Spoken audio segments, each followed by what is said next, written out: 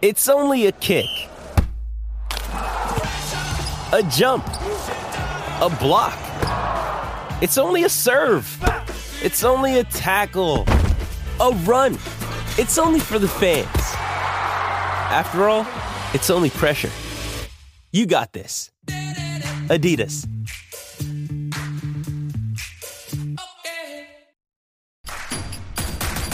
Introducing Royal Caribbean's newest ship, Icon of the Seas, the ultimate family vacation.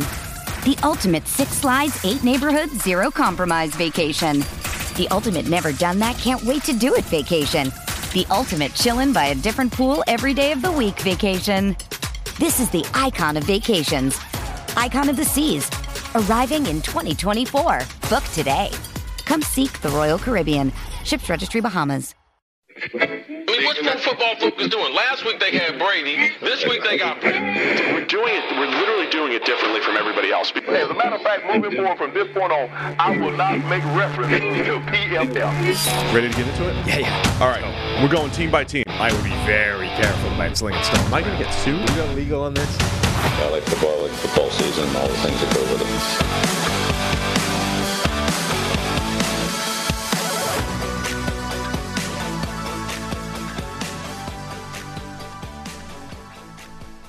Welcome into the PFF NFL podcast. Steve Palazzolo, Sam Monson. We are live on YouTube.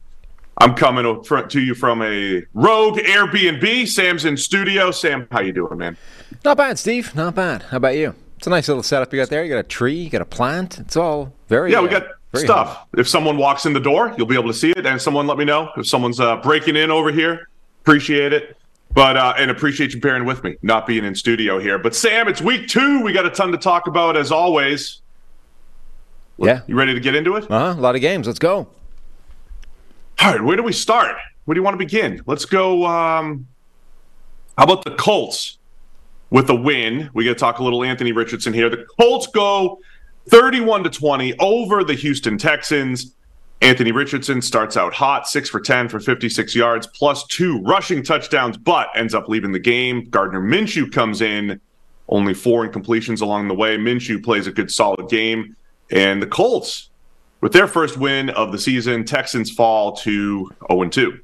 Yeah, very conclusive win as well for Indianapolis. Like this game, they got out to an early lead. They got it fairly well under control at halftime. Minshew looked good, never let it in danger of slipping away.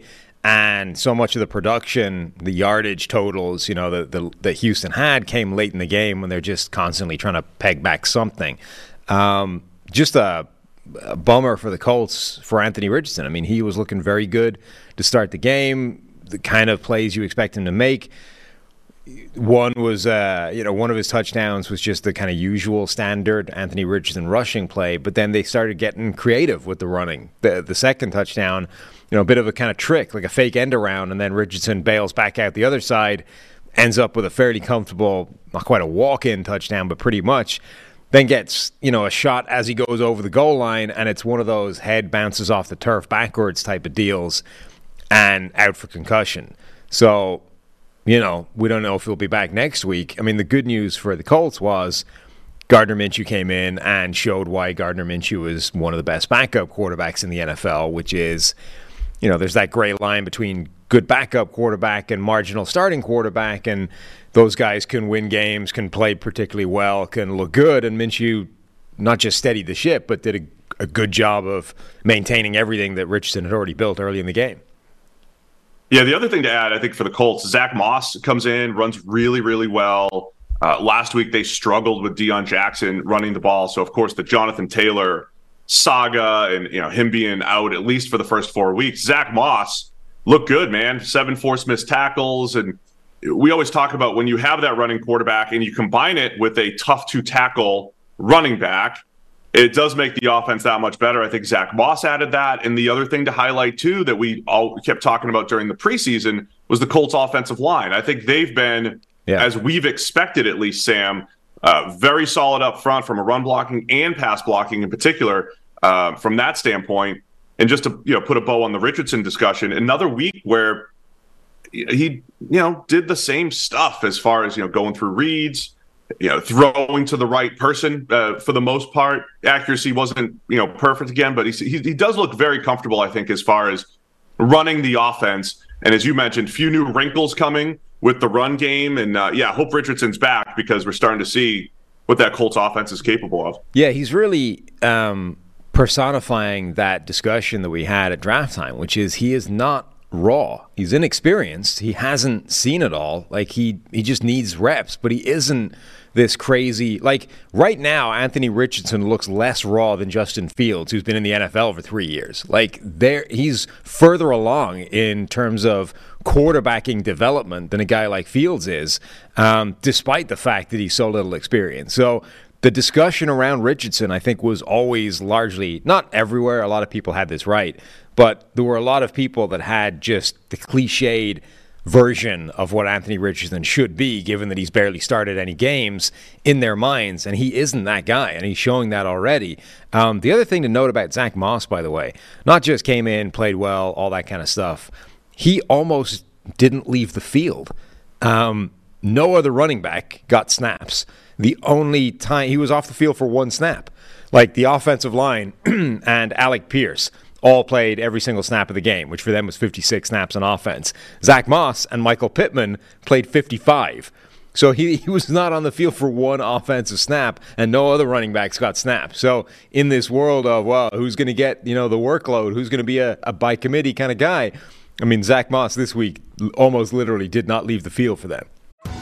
Survivor 46 is here, and so is On Fire, the only official Survivor podcast, and we have a twist this season. The winner of Survivor 45, Dee Valladares, will be joining us every week. We're going behind the scenes of the biggest moments, the how and the why things happen, and the strategy and analysis you can only get from someone like me, a Survivor winner. Listen to On Fire, the official Survivor podcast, wherever you get your podcast. And you just never know when you could predict that. You have no idea when that's how a team's going to roll as far as usage goes. On the other side, the Houston Texans, C.J. Stroud has now dropped back 116 times, so it's almost 60 times per game, 58 per game over the last 2 weeks. That's total attempts and sacks and all that. That's a ton, and obviously game flow is a huge part of it. Does feel like Houston's got to get back some semblance. I don't want to say the word balance, but certainly need to even things out a little bit where they're not just playing from behind, putting that much on CJ Stroud. And I want to say Stroud's, again, similar maybe to what we expected. Some of his in-rhythm throws, when it's there, just fantastic. Looks very good. It's anything outside of structure, outside of rhythm that, is a bit of a question mark for Stroud so far. Yeah, I mean, given the situation, i.e. they were down for most of this game and he had to kind of do it by himself, they couldn't, it was going to slant towards that direction of, pass-heavy game script got away from them type of thing. I thought he looked pretty good, actually, like way better than he did in his debut. The biggest problem was sacks, pocket awareness, all that kind of stuff looped together. It wasn't helped by the fact that his offensive line isn't as good as the one for the Colts. He's going to have, I think, a turnover-worthy play in there as well. It's the fumble, which I think it's kind of harsh, but once the pocket is collapsing on him, it's on him to make sure that ball is protected, but it was the second guy coming in that literally just punched it straight out. So, maybe that gets taken off him, but I think that it'll stay. Either way, that's the one glaring negative from his tape in almost 400 yards worth of production from a game script that was away from him very, very early in the game. I think that was quite an impressive sophomore game for C.J. Stroud. Nico Collins was his top target, 7 catches for 146. I couldn't tell the touchdown, which was a nice play by C.J. Stroud, getting out of the pocket, and he throws the ball up. It looked like Nico almost intercepted it. Yeah. Pass intended for someone else. I think it's completed either way. But, yeah, Nico Collins with a huge game. Nice catch and run for a long gain as well. And your boy, Tank Dell, gets into the end zone late. That's right. Look, game flow-wise, we don't want Houston. I don't think they want to play like this. But with Nico Collins, Robert Woods, get more Tank Dell in there, it's not a bad receiving core the way they've been playing. Don't give me this Nico Collins is his top target crap. 10 targets for Tank Dell, 9 targets for Nico Collins. Sure, Nico's went for more yardage, but whatever. Top target, the most targeted receiver, that was Tank Dell. Yeah, you're justified there, Sam. Mm-hmm. Will Anderson with the very first pass of the game, quick win against Braden Smith at right tackle, and then not much else after that. I was like, wow, Will Anderson looking great right off the bat. Didn't create a ton of pressure. Again, going back to that Colts offensive line, looking really good through 2 weeks, and not what they were last year with all those injuries. No, I mean, again, we're 2 weeks in. Some things we were saying all offseason are going to be quite clearly true already. Some things are going to be quite clearly wrong already. That feels like one that's going to be true from the outset. That offensive line for Indianapolis had no business being as bad as it was last year, and it was almost certainly destined for some kind of rebound now. Did you also see the flash of Will Mallory skills, tight end for the Colts? Yeah, only 10 snaps, but yeah. Got in there, made some plays. Tell everybody about it. Let's go. I'm just saying, Will Mallory flashing. Man's Are we back ability. Here? You're just gonna call out everything that players that you like did. Yeah, absolutely. Well, good for you. You don't learn too many new skills, Sam. I know what to expect. But as a parent, you've had to learn so many new skills to provide for your family. How to do copious amounts of laundry, meal plan for even the pickiest eater, and now how to protect your family's financial future. Fabric by Gerber Life provides an easy one-stop shop for your family's financial needs, offering high-quality term life insurance policies, plus other financial solutions in one easy online hub.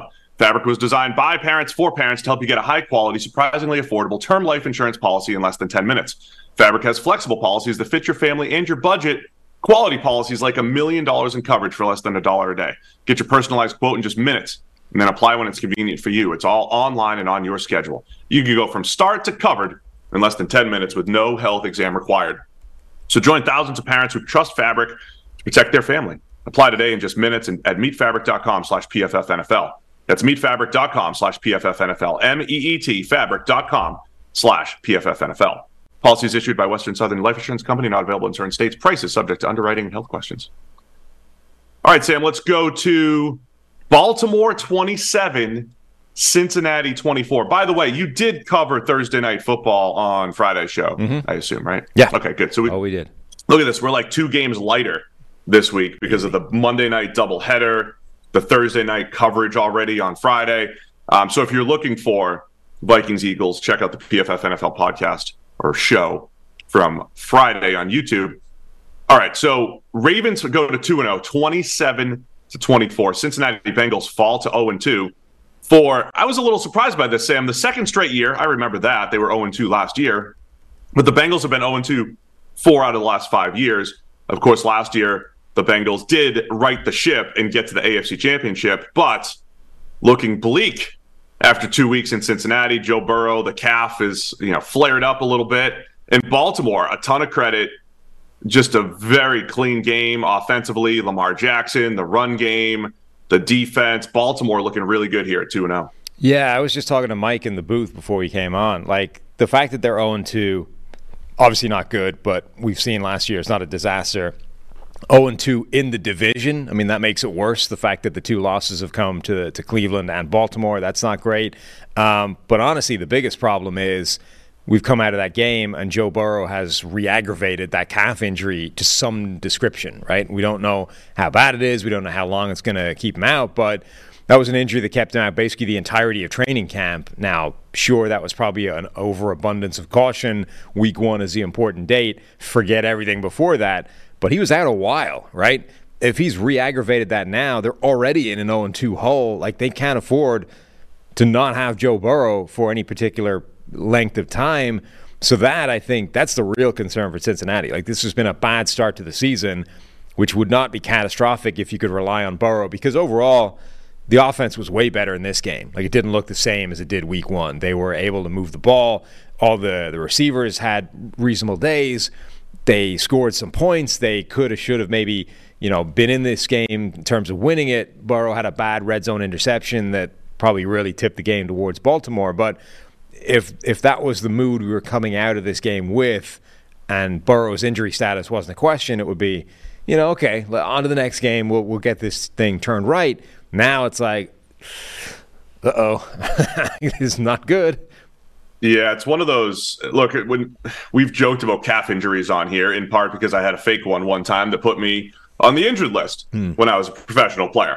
And so we joke about them, but all of our medical professionals do talk about how easy they are to aggravate. And again, Burrow got the calf injury, second day of training camp? It was very, very early in camp and was out for the majority of camp. Also, he had already done something to it. Like when he did the one that was sort of on video and everybody saw and the real injury, his calf already had a sleeve on it. Like clearly something was at him already that he tweaked or whatever, and then it went in that first couple of practices in training camp.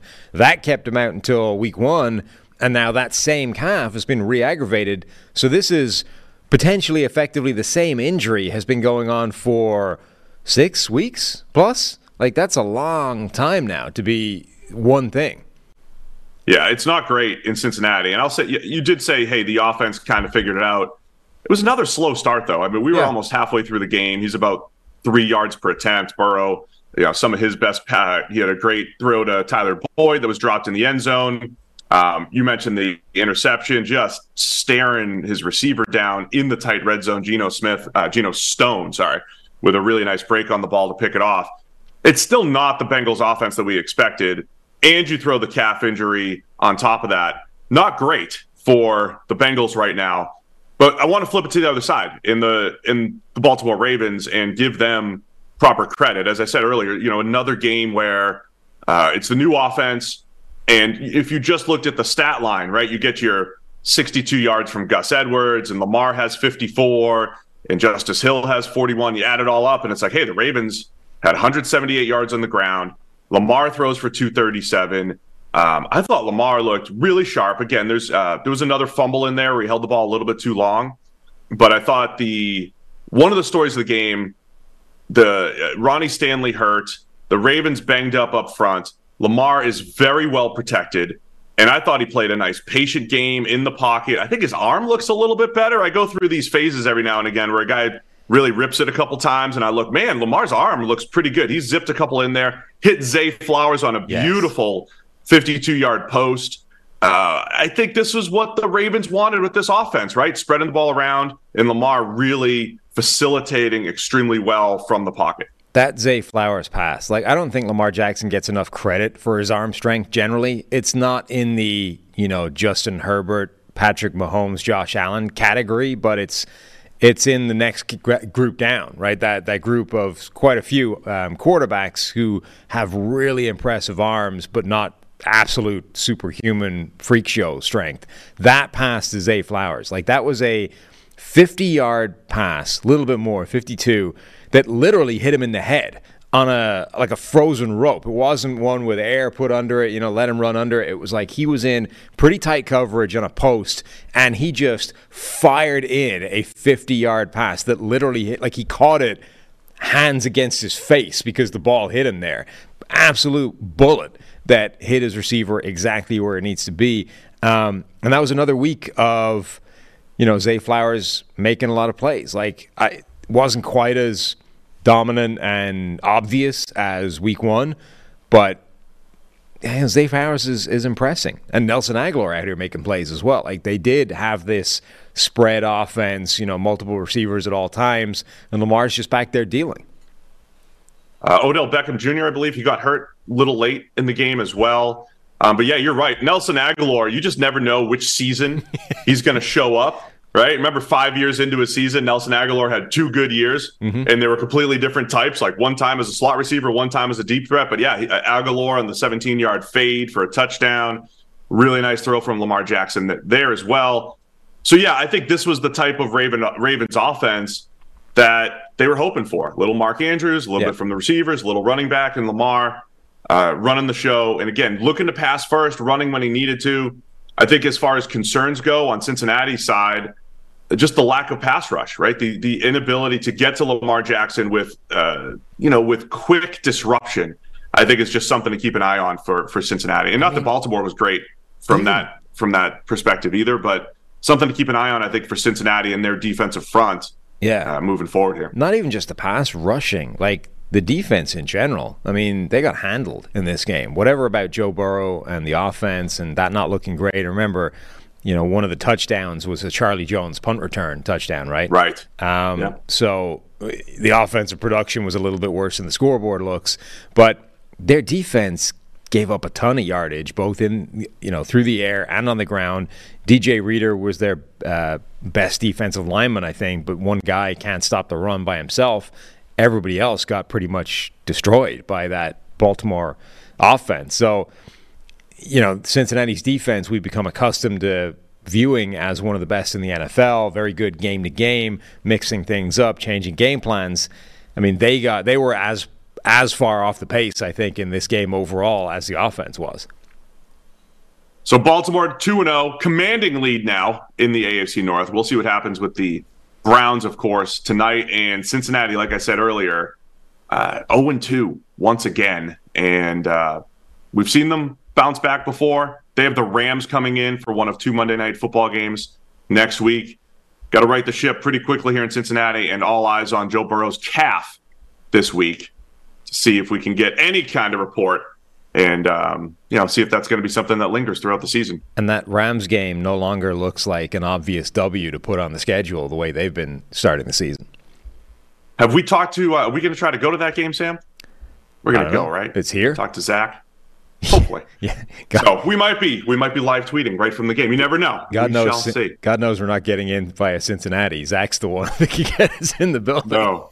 Sorry, press box is full here. Sorry for the PFF guys, All right, Buffalo Bills 38, Las Vegas Raiders 10. Just 6 days after the heartbreaking loss on a punt return for a touchdown, Buffalo Bills, they get back on track. 38-10 win here. Raiders move the ball early and then really nothing after that. This was an outstanding performance by the Bills defense. And once again, you'll see it when the PFF numbers come out and everything. A lot of times when you have a great defensive performance, it's, hey, the defensive line, they did this, they did that. It wasn't even a pass rush deal for Buffalo. They won up front. Their defensive tackles were outstanding in the run game against the Raiders, but just the Bills, the back end, not giving up big plays, winning up front in the run game, and then the Buffalo Bills offense looking completely different. Josh Allen, just 6, an average depth of target of 6. It was like, hey, maybe he got the message. I'll have more on that, but I'll let you react. Josh Allen not turning the ball over the way he did on Monday night this week. Yeah, and the thing about the defensive performance was it didn't start off that way. I mean, Jimmy Garoppolo and the Raiders marched straight down the field the first drive, put it in the end zone. You're like, ooh, that's kind of a slap to the face, and we'll see if that's actually going to, if Buffalo's going to wobble because of that, or if that was going to impact Josh Allen. He obviously knew that he had to go into this game and not do what he did the last game, but would the fact that the Raiders just immediately score a touchdown and put the Bills in a 7-0 hole, you're like, uh-oh, does Josh Allen now feel that he's got to go be Josh Allen again? But no, this is why that game against the Jets was so frustrating, because this was the performance they needed from Josh Allen. Just go out there and don't do anything dumb. Take what's there, be conservative, don't be crazy. And, there was still a couple of hits or a couple of runs where it's like, dude, stop trying to hurdle safeties that know it's coming. Like, what? No, stop. Like, he tried to hurdle, was a Marcus Epps, who was a former college teammate of his, which was probably a good thing, because if it had been anybody else, he might have, caught him in midair and launched him into the floor. But, like, dude, stop doing that. But yeah, this was the performance. It makes Monday night more frustrating because he's capable of doing this. But it's also exactly what they needed. Like, the Bills are so good on both sides of the ball that most of the time you don't need anything like what Josh Allen is trying to do. You need this. You need just don't go crazy. And then when you do run into like an elite, awesome team that are giving you everything you can handle, then let's tap into the Josh Allen well and start, pulling up the plays that we don't have any answer for on defense. This was what the version of the Bills that we, I think, expected to see and need to see for most of their games. It's funny because, I'm looking through the stat line and I see the low average depth of target, and then I'm thinking to myself, okay, well, when was the last time he did this? How rare is this? And I was reminded, I actually had forgotten. Remember early last season, Allen was playing like this. It was against the Rams opening night. He was just underneath, taking everything. And then he'd go over the top once or twice when he needed to. And he did that, I think, weeks 1 and 2 last year. And we were probably saying, hey, why isn't Josh Allen throwing the ball down the field more? It was more, hey, he's playing game manager. They want him to do that. And then they'll, like you said, I like that, tap into the Josh Allen well when needed. So it's not like he hasn't done this before, I guess is my point. So it was 31 for 37, right? So he can make good decisions. He can, get even the other night against the Jets, if you take away the 4 turnovers, he did throw the ball pretty well other than that. So he's capable of not going crazy and saying, look, double coverage, let's go. He's capable of doing it. And then the other thing to highlight is James Cook just having a huge game. So you get the Bills have a big drive before the half to go up 21-10, I believe it was.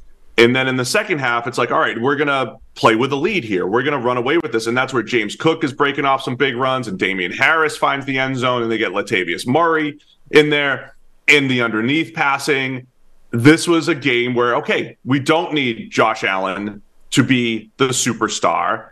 Maybe it's because it's against the Raiders, but you need more of these games if you're the Bills. And I want to see if they can, can James Cook be a huge contributor when they do have to play the Chiefs and they do have to play the best teams in the league? But this was the good, balanced, all-around offensive effort that you want to see from Buffalo. Yeah, and balance is a good term because they spread it around a ton as well. Like they didn't, you could have also maybe not forgiven, but you could understand them wanting to go, oh, Stephon Diggs looked pretty pissed on Monday night. Let's feed him the ball a lot. Stephon Diggs had 7 targets, but so did Gabe Davis, who had a big game. One of his games that sort of makes you think he should be that secondary target to Diggs all the time. Dalton Kincaid had 6 targets. Dawson Knox had 5. James Cook had 4. So that's, 5 guys on the offense that had at least 4 targets. The ball was being spread around quite a bit. Yeah, you just come back to this idea of that's what makes that game by Josh Allen so frustrating, is he's capable of this type of game, which is the more relevant one to have in almost all circumstances, and certainly the more important one to have against the Jets in that game. Did you see also the play that Matt Milano made on defense? I did want to highlight that Jimmy G's 2 interceptions. You described that one. I'll talk about the other one. Well, Jimmy G essentially hits Josh Jacobs like in the face.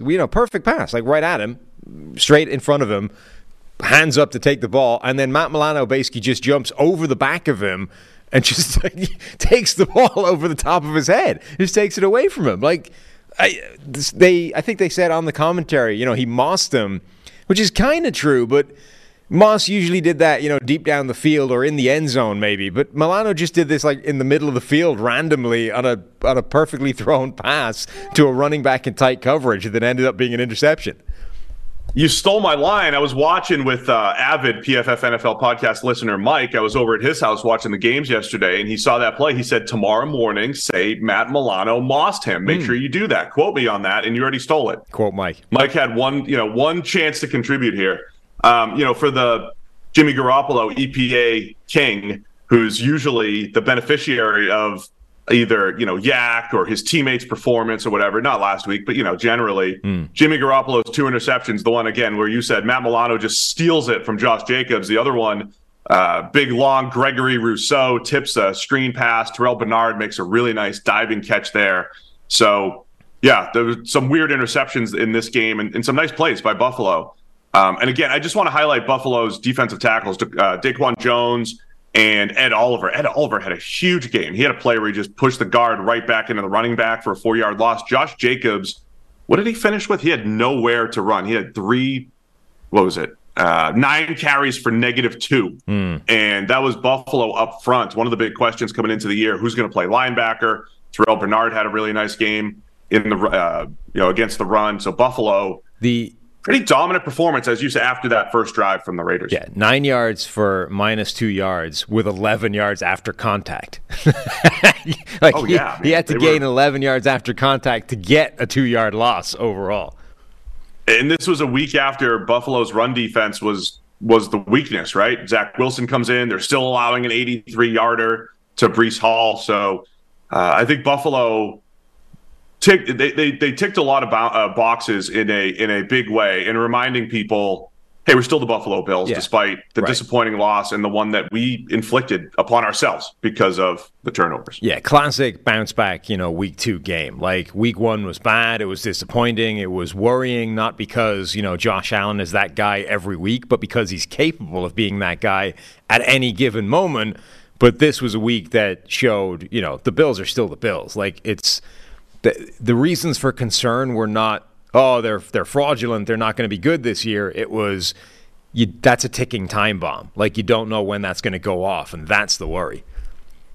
One last thing I want to highlight, Raiders first-round pick Tyree Wilson, another rough game. He's, supposed to be an upside project type of player coming off the foot injury, but no pressure, and he's had some issues in the run game in the first 2 weeks. Him and Trayvon Walker watch for me every week. Just fascinated by the NFL, loving those upside edges that high in the draft. But we're back with another week of football. DraftKings Sportsbook is keeping us in the NFL action with great offers every single game day. New customers can bet $5 and get $200 instantly in bonus bets. Throw 5 down on any of this week's epic matchups and walk away an instant winner. And DraftKings isn't stopping there. This is for all customers. They can take advantage of 2 new offers every game day this September. Football's more fun when you're in on the action, so download the app now and sign up with code PFF. New customers can bet just $5 and get $200 instantly in bonus bets. Only on DraftKings Sportsbook, an official sports betting partner of the NFL, with code PFF. The crown is yours. Gambling problem? Call 1-800-GAMBLER or visit www.1800gambler.net. New York, call 877-8-HOPE-NY. Eligibility and deposit restrictions apply. Bonus bets expire 7 days after issuance. All right, what else we got here for football games? It's tough on the one laptop. I don't have the multiple screens, bouncing back and forth. How about Atlanta 25, Green Bay 24? We called this the game of the week, Sam.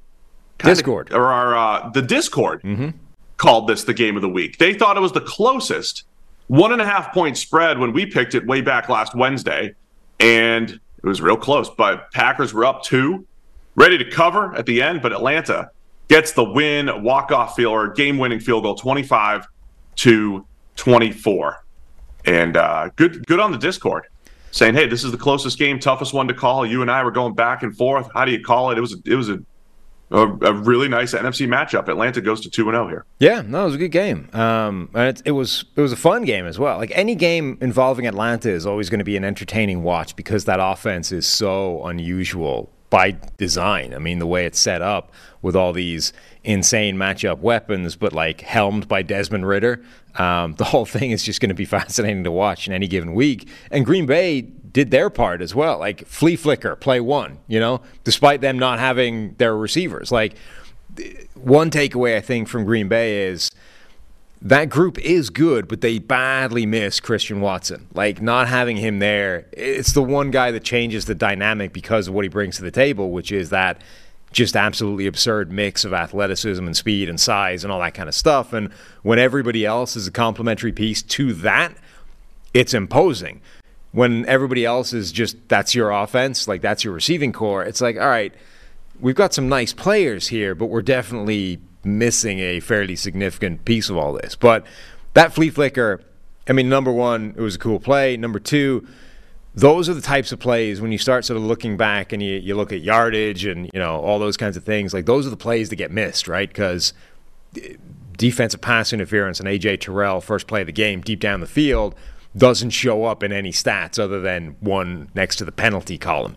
But that's a big, deep, explosive play in terms of passing that just gets nullified and gets lost in all the scores. So, yeah, I mean, I was entertained by this game. I thought this was a fun game.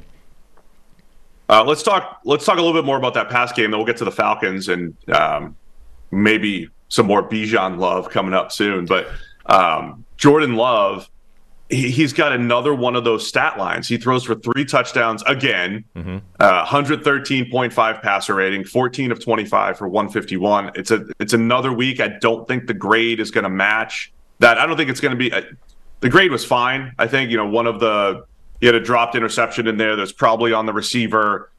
But you're talking about the young receivers. Hey, if they have Christian Watson there, you're feeling good. Dontavius Wicks, turns like a 20-yard pass into a 32-yard touchdown, breaks away. So this is where some of the stats come from Jordan Love. You have Jayden Reed wide open in the flat. You have a tap pass to Jayden Reed for a touchdown.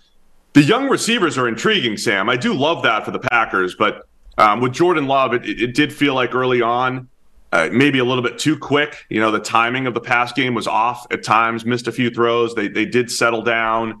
I'm more impressed with the young receivers, but if they did have someone to tie it all together, I think it would be that much better for that Packers pass game. So Jordan Love, again, I think he was okay in this game. But again, if you look at the 3 touchdowns, no interceptions, and the passer rating once again this week, it might not really tell the whole story for Love because of the yak-induced touchdowns. No, I really am impressed by that young group. Like, I don't want it to come off as hating on that group. I'm just saying you put Christian Watson in there and you have something really good, actually. Like Christian Watson, Musgrave, Dobbs, Jayden Reed. Like, that is a very good group of guys, even though the most experienced of them is a second-year receiver. It's just that when you don't have Watson in there, it definitely does miss something and isn't quite at the same level. Yeah, like, Jordan Love is, at the moment... So I think number one question, right? You're going from this ridiculous sequence of Brett Favre to Aaron Rodgers to now Jordan Love in the course of 35 years. The number one question is, is this guy a viable starting quarterback? Forget anything else. Forget, can he be the next Hall of Famer in the line? The number one question is, can he do this at all? I think we've already seen the answer to that is yes. Jordan Love can be a starting quarterback in the NFL. Yeah. He's already shown that in 2 games. The question now is, all right, how good can he actually be? That is obviously still an open question. We've only got 2 games, and in those 2 games, his production or the numbers have not necessarily tied directly to how he's actually been performing. I think there have been some good plays in both games. There's also been some negative plays in both games. So, right now, I think step one for them is answered. He can be their guy. They don't have to panic. But it's just going to take time to work out where he's going to land in the range of outcomes, particularly for a quarterback like him who is going to be stylistically volatile. There are going to be some big plays and some bad plays in there as well. And those guys, it's always about the distribution. What is the frequency of each one? Because that determines... Josh Allen and Jameis Winston are in the same side of a spectrum of style of quarterbacks, right? But they're vastly different in terms of how good they are because the frequency of the things that they both do at similar rates is different, right? And the frequency distribution difference can take you from being Jameis Winston, which is, this is so frustrating, I'm going to bench you and you're never getting a starting job back, all the way to Josh Allen, which is you're still an all-pro caliber quarterback, even if every couple of weeks we're going to want to bang your head against a brick wall because of the idiot things you're doing. So that's basically where we are with Jordan Love. Is we're just going to have to wait and see. I thought Jordan Love had some good plays with his legs. A couple first downs or a nice 24-yarder in there.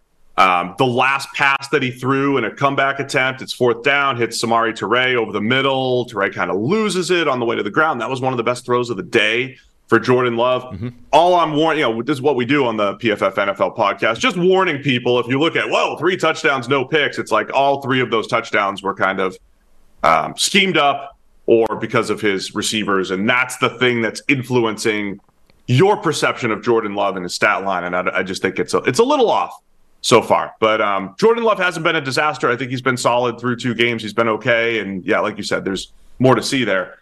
From a Falcons perspective, I thought it was, last week Atlanta kind of got beat up on the offensive line by the Carolina Panthers.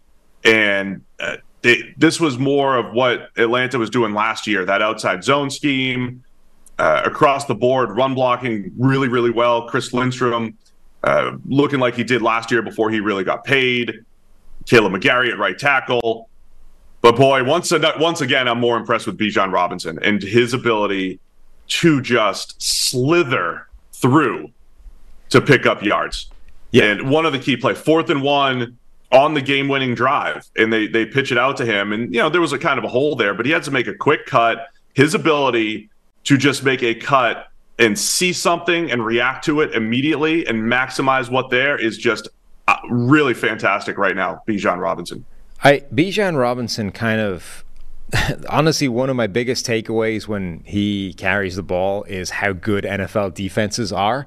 Like in high school, Bijan Robinson is the kind of player where in high school he would just score a touchdown every time he touched the ball, like because he beats so many players every single time with a cut or with a move or whatever. And then in college, it starts to look like Reggie Bush, where it's like, it's not happening every play, but it's enough to get you like 9 yards per carry. And then the NFL, it's like all it's doing is turning an 8-yard gain into a 15-yard gain. It's like you're definitely adding value, but NFL defenses are still so good that they're stopping you anyway. There was one run, I don't remember, it was relatively early in the game, and it didn't go for that much. It was like a 12-yard carry. But he had like four cuts, yeah. Right? He was slaloming, right? Is that like right? 4 or 5 individual moves. Each one gained him an extra like 2 yards till the next guy hit him or the next guy came along. And he had to do this like in a sequence at full speed, in a move. It was like a fluid sort of dance routine. And all it did was gain him 12 yards. You're like, dude, like this is just, NFL defenses are so freaking good that you can have a guy who one-on-one is basically unstoppable. And like he could string a sequence of these together and it's still only going to turn, I don't know what, an average running back maybe gets you 4 or 5 on that play. And Bijan just turned it into 12 by virtue of being one of the best like runners we've seen come along in years. It's just, he's incredible. But it also does remind you just how good or how hard it is to beat NFL defenses. You mentioned earlier, too, kind of the enigma of Desmond Ridder, because, again, it's another game. I don't think he was great. Really nice touchdown pass to Drake London in there. But you see what that offense is capable of. Bijan had 48 yards receiving as well. You get Jonnu Smith involved in the pass game. Kyle Pitts did not get as involved in this game. They did target him 5 times, only ends up with 15 yards. But Drake London and Mac Hollins, the 2 top leading receivers, as we said all offseason here, this entire group of skill positions, from the running backs to the mostly big-bodied pass catchers, the ability to distribute all these mismatch types of players does put a big burden on the defense, and I think we're seeing that so far. Not that it's the best offense in the league or anything, but you're getting some of those big plays from difficult-to-cover receivers from Atlanta. No, you are. But as we said at the start, it's all going to come down to Desmond Ridder. Now, they're doing some interesting things. Like they've been using Desmond Ridder in the design run game, what we were preaching about. They did it in a really interesting way as well. They had him running essentially a read option from the pistol. Like this is the Colin Kaepernick playbook, right? Like out of those San Francisco offenses. Pistol formation, zone read, Desmond Ridder carries the ball and gains, some yardage. So that, I think, is an important part of this offense. Ridder's biggest problem at the moment, when he gets to the red zone, I don't know what he's looking at. Like, he has throws in the red zone, particularly in the end zone, where I genuinely don't know what he's even reading. Like, it kind of feels, I started playing Madden again recently because Tyler didn't know or didn't specify what platform he had, so I ended up getting his game code. So I've been playing a little bit of Madden recently, and it reminded me that, that stuff we talk about with the S2 cognition score, quick, immediate, split-second processing, don't have that. Never had it, never will. So there are plays where you're like, I want to throw to the X receiver here. And then you read it and like the X receiver's covered, I got to go somewhere else. Mash a button, right? Just hit one of them. One of the other buttons somebody's got to be open. The X guy's covered. One of the other buttons on this controller goes to an open receiver. Just hit one. That's what it feels like Desmond Ridder does in the red zone, right? It's like there's a play designed to go to this guy. That guy's covered. Mash a button. Just hit another button and fire the ball somewhere into the end zone. Let's just see what happens. That's what it feels like. That's how he analyzes the end zone. And that doesn't fly as an NFL quarterback. You just compared Desmond Ridder to your Madden skills. Yeah. in the red zone stick skills. That's what it feels like he does in the red zone. Like, I have a design play drawn up to get to Drake London, but Drake London's covered here, so I'm just going to randomly mash a button on the controller and hope that the ball that goes to is open. Well, the Falcons are 2-0 despite the Madden player at quarterback. Let's go. By the way, just like along with the Jordan Love stats not necessarily matching up his performance, Desmond Ridder should have thrown a pick six in this game. Like, he tossed the ball right to Jair Alexander on a 4th and 4, I think it was. And one of the most egregious decisions and throws of the week. And Jair drops it. It's nothing, just a turnover on downs, but, should have been I got to check the receiver. I think he's expecting a curl from the receiver, a little hitch from the receiver. I don't think there's anything he could have done, the receiver, that would have. Like, if you're absolving a quarterback in this game from something, Jordan Love's, one of his turnover-worthy plays was, I think, the only route run by one of his young receivers, and the receiver got owned on that play. Oh, yeah, that's what I said. I think that's probably on the receiver as well. I don't know, on the Love one. We'll see what happens upon review here. There's some discussion in the chat about Justin Fields. So let's get right to Tampa Bay 27, Chicago Bears 17. The Bucs also moved to 2-0, tied with the Falcons for first place. We'll see if the Saints can join them tonight. NFC South, we mentioned at the beginning of the year, not the most difficult schedules in the world. So now the Bucs, looking pretty good. Offensively, Mike Evans with a huge game. Baker Mayfield's playing good ball. The Bucs defense, we talked about Justin Fields maybe having some problems with the pass rush. He was just having problems with everything yesterday. So let's start on the Bucs side, at least here, Sam. Let's give them credit, and then we'll go into some of the issues that the Bears are having. Okay, let's do that. Look, the Bucs, Baker Mayfield's playing good ball. He's actually, outside. First play of the game, kind of forces one, could have thrown an interception. It was really clean outside of that. This is the best I've seen Baker Mayfield throw the ball and actually throw with some anticipation, almost too quick on a couple passes. This is the best I've seen Baker Mayfield play. And I'm not, you and I have talked about us being out on Baker because of the inconsistencies over the last 5 years. But I think Dave Canales, the offensive coordinator for the Bucs, not only bringing a more QB-friendly scheme to the mix here, but, tapping into the playmakers that they have, Mike Evans and Chris Godwin, and getting Baker Mayfield playing on time and with confidence. Really impressed by everything they're doing in Tampa Bay offensively right now. Yeah, 9.7 yards per attempt kind of speaks for itself. And he left some meat on the bone.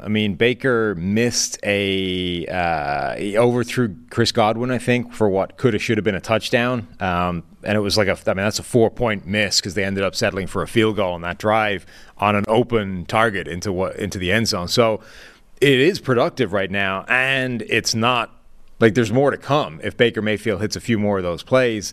They're almost Mike Evans going for a 70-yarder. He your guy, you're not your guy, Tyreek Stevenson, but Evans elbowed him in the head, goes up, gets the ball, runs away for 70 yards. That's Mike Evans balling out here. Yeah, and that's what I was going to say is they're almost exactly evenly splitting right now, yards after the catch and yards before the catch. Like, you see those things swing wildly in one direction. I think generally it's a good number to have balanced, if you're getting help from your receivers, but not too much.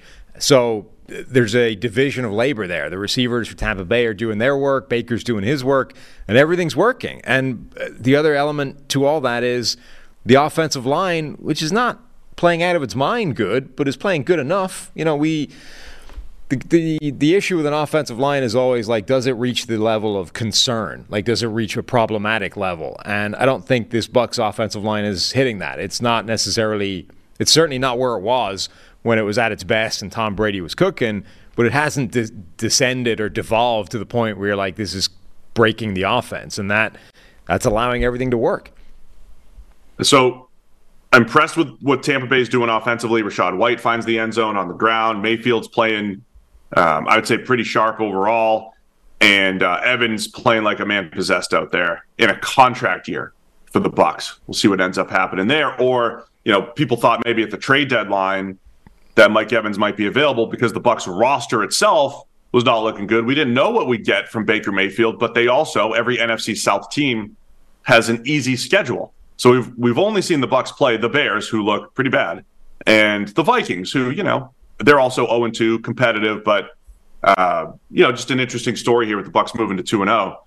On the other side, Chicago, again, the defense has given up that 70-yarder, and they're giving up 317 passing yards to Baker Mayfield. Second week in a row, the Bears' defense has looked rough, but offensively, Justin Fields takes 6 sacks, and just, man, so many of them, he's just not throwing the ball and waiting for pressure to get there. It is just really poor right now from Justin Fields.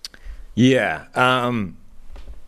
This is the problem with Justin Fields is when you're evaluating a young quarterback, all you really want is a clean evaluation. Like, remember we had this with Baker, right, at the start of his career. It's like, let's just make sure it's Baker, not everything else. Like, his offensive line was a problem. You're like, if you could just fix that and we can be sure what Baker's problem is, let alone the offensive line. So Chicago's offensive line last year was bad. They've tried to improve it this year. It's probably moving in the right direction, but it's still not good. So you're like, how much is Fields? How much is the offensive line? He took sacks yesterday where it's like, even without checking the all-22 and like seeing where the receivers are and all that kind of thing, like, there are some sacks that look obviously terrible from TV copy. He took a bunch of those yesterday that only look worse when you pull up the all-22 to find out what was happening with the receivers and all that kind of thing. Like, there is a degree to which there are coverage sacks at times, but even, good quarterbacks tend not to take coverage sacks. They find a way out of the play, even if it's just throwing the ball away at the time. Like, Fields is taking some truly terrible sacks that only look worse when you see there are open receivers, not just at the time he gets sacked, but like early in the play that he's ignoring and passing up. And you're like, you reach the point of asking, like, what are you doing at the moment? Like, what is happening on this play? Yeah, not to cite JT O'Sullivan again, who we cited quite a bit in the preview here, but people like to say, this guy can't read it out or whatever. JT was using the word vision a lot, and I thought there was one play, you've got 4 receivers to one side, right? When you flood one side of the field with 4 receivers, the scheme is designed to outflank the defense, and when it's 4 out, you're probably going to outflank the defense. And that was one of those plays where the scheme did it, man. They did it, and Fields was looking to that side of the field, and he waited like 4 seconds to get sacked on the play. I mean, there was a play where Vita Vea got pancaked to the floor, got up, didn't have his bearings. He actually went the wrong way away from Fields. And all of this stuff happened while Fields held the ball and got sacked by someone else. If you just watch Vita Vea, like, a million things happened to him and he still almost had a chance to get in on the action at the quarterback. So that stuff is extremely concerning. He has opportunities to throw the ball and he's not. The one other thing, we use the word athleticism a lot, and it's generally tied to running. My other concern with Fields, this isn't just in this game, but like, it just kind of, you see it. He's not athletic in the pocket. He's not athletic as a passer right now. He's athletic moving, right? When he moves out of the pocket, as soon as his acceleration's out of this world, his top end speed is incredible. But when he just needs to athletically move through progressions, keep his feet under him, the stuff that, like, when you watch Tom Brady, you're like, wow, he's incredible at that, right? Just, keeping your base and looking through progressions and all that. And Fields is kind of the opposite right now. So even when he does want to go through progressions, the footwork's just not tied to things. And it's not good. I mean, of course, there's a couple good throws in there. There's a bang 8, boom, for the touchdown. I think the pick 6, the 4-yard pick 6 in a comeback attempt where Shaq Barrett just kind of picks it off. To me, that's more of a great defensive play than a bad offensive play. You're throwing a screen. You always have to kind of throw it blind and trust that the defensive line's going to get sucked in. And Barrett, unbelievable play, peels off, one-hands it, and steps it in the end zone. But it's just the play-by-play, man. And, taking 6 sacks on a day when, Todd Bowles' defense is tricky, but this wasn't immediate pressure every single time. There's a couple of those, but there was too many of these negative plays for Fields. Yeah, and I actually thought early in the game he started quite encouragingly. Like, that's almost more worrying than anything is I thought early in the game he was throwing in rhythm, he was hitting his intended target, he was like, it looked normal. Like, he was just dropping back in rhythm, loosing the pass, hitting an open guy onto the next play. It's the fact that over the course of the game, it then devolved into this, like, I literally don't understand what you are doing at the moment. You're ignoring open receivers that you saw early in the game. You're finding a way to hold the ball forever. Your pocket presence is bad, and you're just waiting until a sack arrives. Like, what are we doing here? This is what we said earlier. Like, Justin Fields looks like a far more raw quarterback prospect than Anthony Richardson, who's played the game of football for like 8 minutes in total. Like, it's insane. We're starting to, I think justifiably we should be starting to get concerned about Fields at this point, because he's not moving forward, and if anything, we're heading in the wrong direction when it comes to this kind of stuff. This is headed down a Baker Mayfield path of skewing himself towards bad habits. And it's happening on a regular basis. That something needs to change to stop him doing that. I just want to paint this picture, though, too. Last year, remember week 6 or 7, there's a Thursday night game, and the Bears play Washington and score 7 points. And that looked like just a rock bottom for the Bears and for Justin Fields. And within a week or two, they're beating the Patriots on Monday Night Football, and Fields is showing signs of life. And it was when he just started taking games over with his legs. And then it became, okay, that bought us some time. He is a 1,000-yard runner and out of this world as running the ball. That's going to buy us some time as a passer. So we still, like, as we're writing him off right here in week 2, maybe there's going to be one of those games where he runs for $150 and 2 or 3 scores. But man, if this stuff doesn't improve, I don't know if the Bears care. I don't know if they care that he could be a 1,000-yard runner and run for 10 touchdowns. If the pass game stuff doesn't improve, if he doesn't stop taking 5 or 6 sacks a week, they might move on, and we might be saying, hey, look, Fields, you're just not effective enough in the pass game to win. Yeah, I think the running stuff, it does buy you time, but he's already had that time. Like, it bought him last year. The running stuff bought him last year and the start of this year. Like, now you actually need to see it. It's same with the Jalen Hurts thing worked because Jalen Hurts took a big step every single season. Running bought him time, but then eventually he had to show that step every year. Otherwise, he wouldn't have got the next year. The running is going to buy Anthony Richardson time. But if he still looks the same next year as he looked now, we're going to have some discussions. Like, that's where we are with Justin Fields. The rushing bought him a lot of time, but now he actually needs to take that step forward. I've got a question for you. You've become a literal meme, in fact, on the Discord for simply never watching a special teams play in the game of football. Do you even know who Jake Camarda is? Yeah, the Bucs punter. There you go. Do you know what he did in this game? Nope. So they had a blocked field goal attempt, the Bucs. Tyreek Stevenson, I think, in fact, was the guy that blocked the field goal. And I knew that. Skidded off, behind everybody. Probably would have been a touchdown.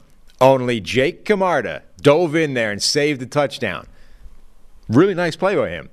Now, obviously, not what you want your punter doing in the general course of things, but that saved points. Punters are people too, and in this case, he saved a touchdown. I don't remember he did something good last year too when we mentioned him on the podcast. He might be the most oft-used, oft-mentioned punter in PFF NFL podcast history. It's not a high bar to clear. Yeah.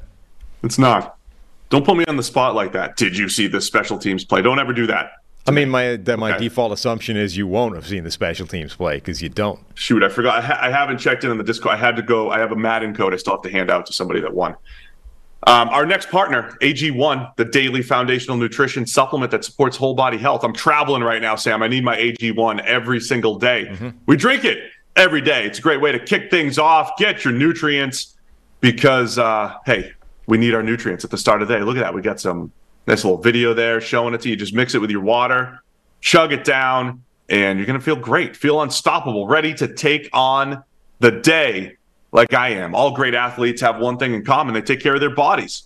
And a huge part of that starts with optimizing whole body health. A lot of them, those top-notch athletes, Sam, they drink their AG1, and that's why I'm a huge fan. With every daily serving, setting myself up for success with 75 high-quality ingredients that give me the key daily nutrients and to support energy, focus, strength, and clarity, especially for a 7 a.m. podcast on no sleep.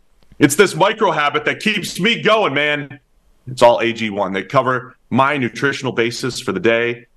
Literally couldn't be easier than just taking my AG1. And it's less than $3 a day. It's really good, if you ask me. Nice, effective daily habit. So if a comprehensive solution is what you need from your supplement routine, then try AG1 and get a free 1-year supply of vitamin D and 5 free AG1 travel packs with your first purchase. Go to drinkag1.com/PFF. That's drinkag1.com/PFF. Go check it out.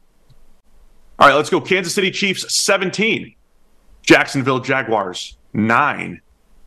Not the shootout type of game that we were expecting here, but the Chiefs pull it out. They move to 1-1. Jags fall to 1-1. I think the story of the game here for me, well, first off, Travis Kelce comes back, finds the end zone.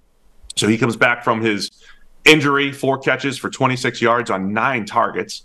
And Patrick Mahomes looks pretty solid again, does turn it over with an interception, dropped interception in there early as well.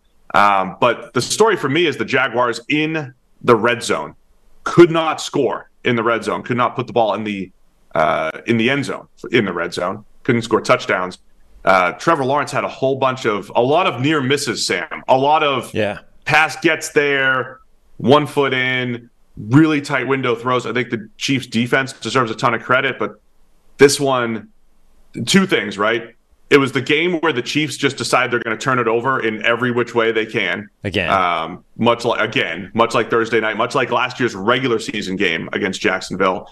And the Jags unable to capitalize because they just could not put the ball in the end zone with all those opportunities. Yeah, including right at the death. I mean, they, ball right at the back of the end zone to Calvin Ridley, whose day seemed to be like all of those plays. Calvin Ridley had something like 7 targets, 2 catches. But like almost all of the incompletions were like razor thin, almost got it, almost had it, almost got the foot down, almost didn't step out of bounds. Like the whole game was like that, and that kind of ended up being the difference. Yeah, so Travis Kelce came back, but I thought clearly did not really look like Travis Kelce yet. He had 9 targets, 4 catches for 26 yards, one of which was the touchdown.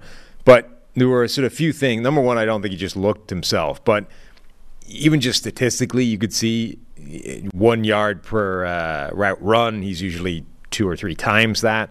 All 5 of his targets were contested catches, and he only caught 1 of them. The fact that 5 of them were contested tells you that he wasn't really himself, because that doesn't typically happen to Travis Kelce.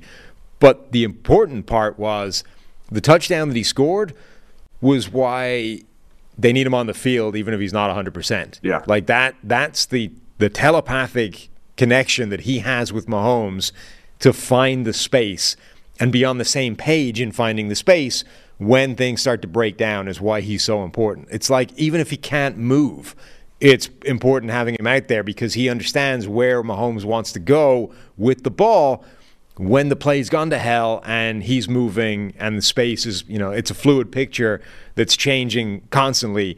Like Kelce knows where that's supposed to be. Nobody else they have does. Like every other receiver on the field, Valdez-Scantling, Sky Moore, Justin Watson, Noah Gray, Kadarius Toney, none of them have that feel that Kelce does. Not just where the space is going to be, but also like where Mahomes wants to go with it. Like those are 2 slightly different questions.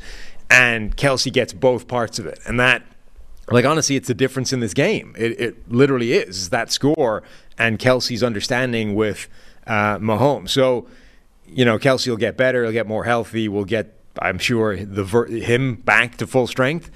But if he's simply out there, it makes a difference to this team. To be fair to Sky Moore, he did find the open grass for a 54-yarder that pretty much sealed the deal for Kansas City when they were trying to run the clock in their 4-minute drill. They had a big 3rd and long. Mahomes does what he does and extends the play, finds Sky Moore for the 54-yarder.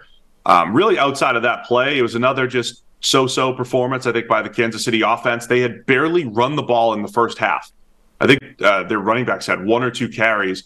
They did start the second half running the ball a little bit. You were reminded that Isaiah Pacheco is, man, just a hard-nosed runner, imposing, just punishment on the defense. Pacheco running hard, had a 31-yarder in there, but he averaged almost 6 yards a carry. And I know I say this every year, but I'm not saying the Chiefs need balance or any of that, but getting Isaiah Pacheco X number of carries just to have a different body type to tackle, just to say, look, now you're going to have to, face a power player, basically, because we're hitting you with a whole bunch of finesse. We're hitting you with a whole bunch of, horizontal pass game and underneath pass game, and we're making you tackle in space, but at some point you're going to have to get physical against the Chiefs, and Pacheco adds that element to it. So I always like that balance, that on any given play, you've got a battering ram type of running back like Pacheco, but also you have to face the finesse type of passing attack that Kansas City's bringing to the table. So I thought that was interesting. Trevor Lawrence, man, the stat line is not great. 22 of 41 for 216, 68 passer rating. We have him. There are 4 passes in there that are pretty much tight window, really well thrown, that fell incomplete. So you're not going to see that big of a difference. To me, this was really the difference in the game, right? A lot of these were in the red zone, the passes we've already talked about, but he was hitting some tight window throws. And Zay Jones back of the end zone, Calvin Ridley on 4th down that you mentioned, just not getting the benefit of those plays. The Jags need to make those plays, man, especially if they're trying to knock off the best team in the AFC. Yeah, so you're right. Any one of those literally changes the outcome of the game potentially.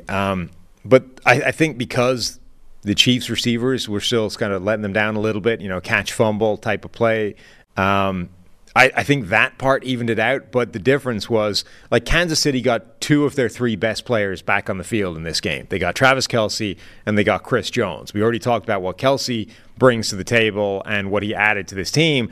The other side of that is Chris Jones showed up. I mean, he was one of their best players on defense, period.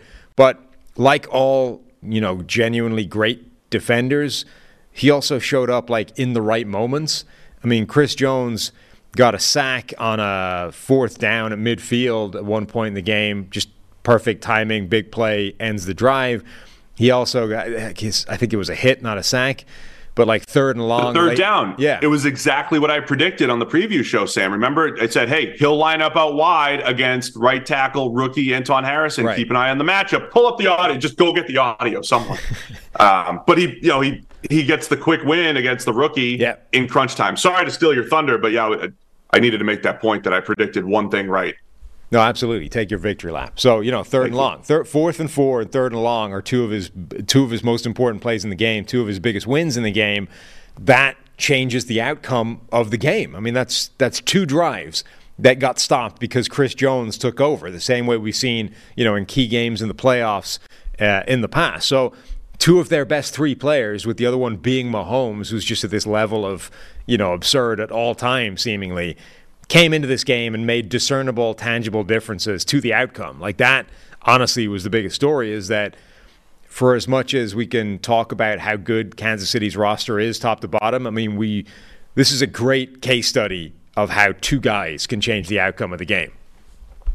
The Chiefs' offensive line, I want to talk about Jawaan Taylor. There's a request in the chat to discuss Jawaan Taylor. 5 penalties yesterday. But the Chiefs' offensive line, from a pass pro standpoint, outstanding once again, much like they were in the playoff game when Mahomes had one leg. Jags pass rush, man, I've said this throughout the offseason. If Josh Allen isn't having a 6 or 7 pressure day, I don't know where it's coming from. I don't know what's happening.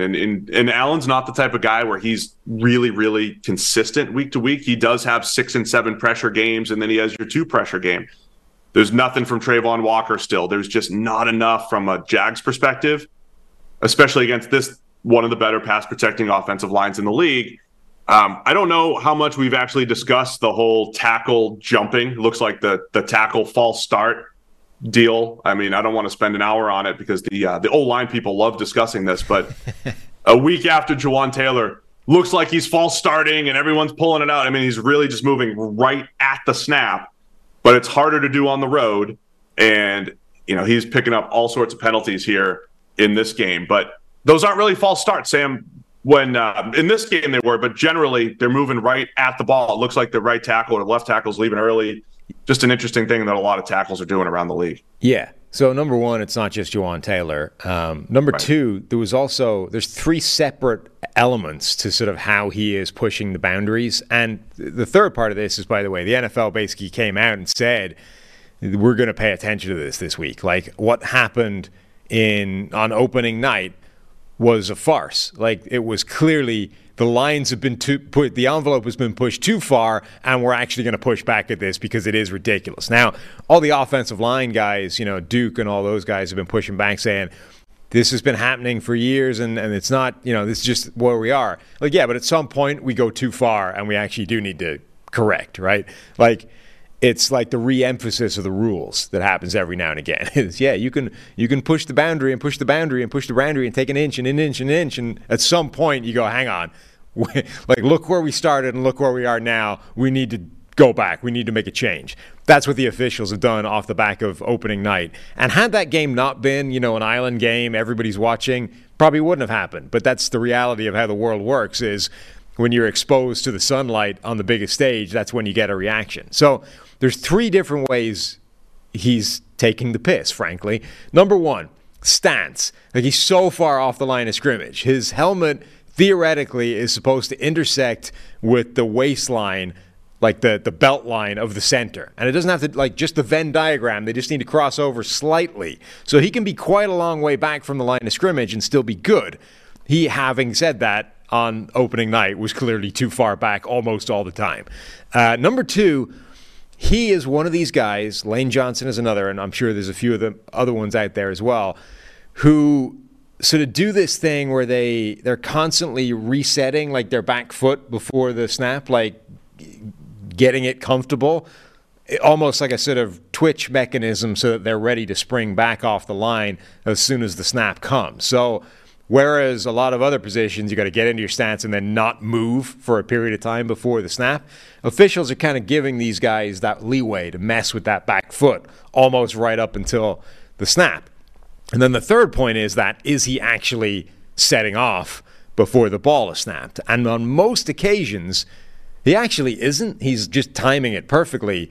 But you add those three things together and it looks really bad. It's the fact that the other two are coming into play along with the perfect timing of the snap. But there was also a play or two here or there where he was jumping early in addition to those other three things, right? So one of the things off the back of this is, he had a ton of penalties. I think only one of them was false start, though. Like, it was the fact that I think he sort of was prepared for the backlash and maybe messed with his setup a little bit. But, overall, I think it was just a thing that offensive linemen have been collectively pushing the boundaries of for a while. The officials are apparently trying to crack down on it, and it's probably a good thing. Well said, Sam. Chiefs 17-9. Look, the Chiefs defense has given up 23 points in 2 games. Just something to keep an eye on. The Lions only scored 14 offensive points week 1, 9 against the Jags. Of course, it takes winning in the red zone, whether that's the Jags' fault, whether that's the Chiefs cracking down. Either way, every year we say this. If the Chiefs end up having a average to high-end defense, especially while their offense is kind of finding their way right now and turning it over, Kansas City they're still the best team in the NFL, but they're, a little bit more dangerous if they can take a team like the Jags, who have explosive ability that we saw in week 1, and hold them to 9 points. Pretty impressive by Kansas City and Spags, of course. Spags. Left tackle Donovan Smith ended up with the ball in his hands on multiple occasions in this game. That's probably not great. I mean, it's Andy Reid. You never know. That could be part of the game plan. Yeah, not by design, though. One of them was Mahomes found what he thought was an open receiver, and it turned out to be his left tackle. And then another one, I think he just fell on a fumble. But in an ideal world, I think they would rather Donovan Smith didn't possess the ball on multiple occasions. All right, let's go. Seattle 37, Detroit 31. Final in overtime for the Seattle Seahawks. Both teams now 1-1. It looked a lot like last year's game. Bit of a shootout. Both quarterbacks played really well. You saw Geno Smith just a really good game from him again, where we said, hey, last week wasn't great, but he had a bit of a roller coaster ride last year, and he, got back up and played well. Tyler Lockett with a huge game, finding the end zone twice for Seattle. But Detroit's offense, similar. Jared Goff played really well outside of one pass, which turned into, the first interception he had thrown in 300-something passes. It's a pick six by Trey Brown. That ends up being a huge part of the game, of course, because it went to overtime. But I don't think this was Goff. I mean, I think both offensive lines played really well. We'll talk about that in a minute. But just a really good offensive showing from both teams, and Seattle wins the shootout. Yeah, which is a big result for them, given what happened week one, how bad that looked, and the expectations for Seattle heading into the season. If they had fallen to 0-2, even with an improved performance this week, that would have been pretty concerning. But they didn't. They bounced back. They won the game in addition to having the good performance. So big by them. Both starting tackles, now sophomore tackles, were out of the game. So Stone Forsyth and Jake Curran were their two tackles. One held up, I think, slightly better than the other, but the fact that offensive line didn't collapse with that situation going up against Detroit's pass rush was a big thing for them. And then the offense generally looked pretty good. I mean, all three of those top receivers that they had a good game. Geno Smith, I think, generally played really well, but had a couple of bad plays in there as well, which in a game like this probably ended up being a big part of the difference, even though they end up winning the game. But this was a fun game. Yeah, I'm impressed by Seattle's offensive line. We spent a lot of time talking about those injuries and the fact that the Lions have, it's not an elite pass rush, but Aiden Hutchinson, really good. We saw that night one against Kansas City, and in this game, 7 out of the 17 pressures that the team had that a player accumulated, came from Aiden Hutchinson. But I don't know, maybe I've overrated the depth that they have there with Charles Harris, and I don't think we've overrated James Houston. But he was a situational guy. He only rushed the passer 3 times in this game, so you just didn't get any help besides Aiden Hutchinson. So good job by Seattle, and maybe a little concerning from Detroit that they're not able to take advantage of. Basically the late round or undrafted backup tackles who are early in their career. The Lions are unable to take advantage of that in the Dome, and Geno Smith picked them apart. This was not one of those games where Geno's dropping 4 or 5 big-time throws. He was just hitting the open man and moving the ball and playing a good, effective game, like you said, outside of those couple plays, right? So I think that's a little concerning for Detroit in their defense. And impressive by Seattle that they took advantage and then also, again, took advantage with the backups in there. Yeah. So there was a play in this game where there was offsetting pass interference penalties, essentially, on DK Metcalf versus Joseph in the end zone. And this felt like just a bad – I think it didn't feel like it was proportionate to how that play worked, right? Which was all DK Metcalf executing the illegal play. He had a hand in his face mask, was sort of wrenching him to the side, was just generally abusing him physically in the course of this play. And then only right at the end, after wrenched by the face mask out of the way, did Joseph reach out and kind of grab DK Metcalf just to try and not be thrown to the side. Did he have any kind of illegal contact? And that was enough for the refs to say, well, that's defensive pass interference as well. Now it's offsetting flags.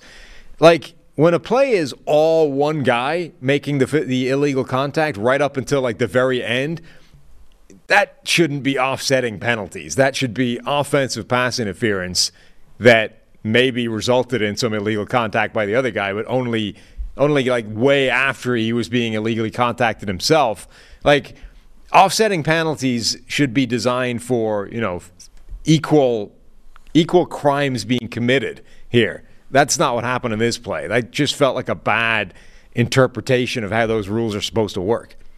You don't get the offsetting pass interference penalties often. Was it DeAndre Hopkins and Jalen Ramsey or something? It's these two great players are going at it and they're getting physical. It's just throw the flag on both of them. But you're right. It's usually somebody initiates and then that leads to a response. And I just want to highlight the the game winner for Geno Smith in overtime.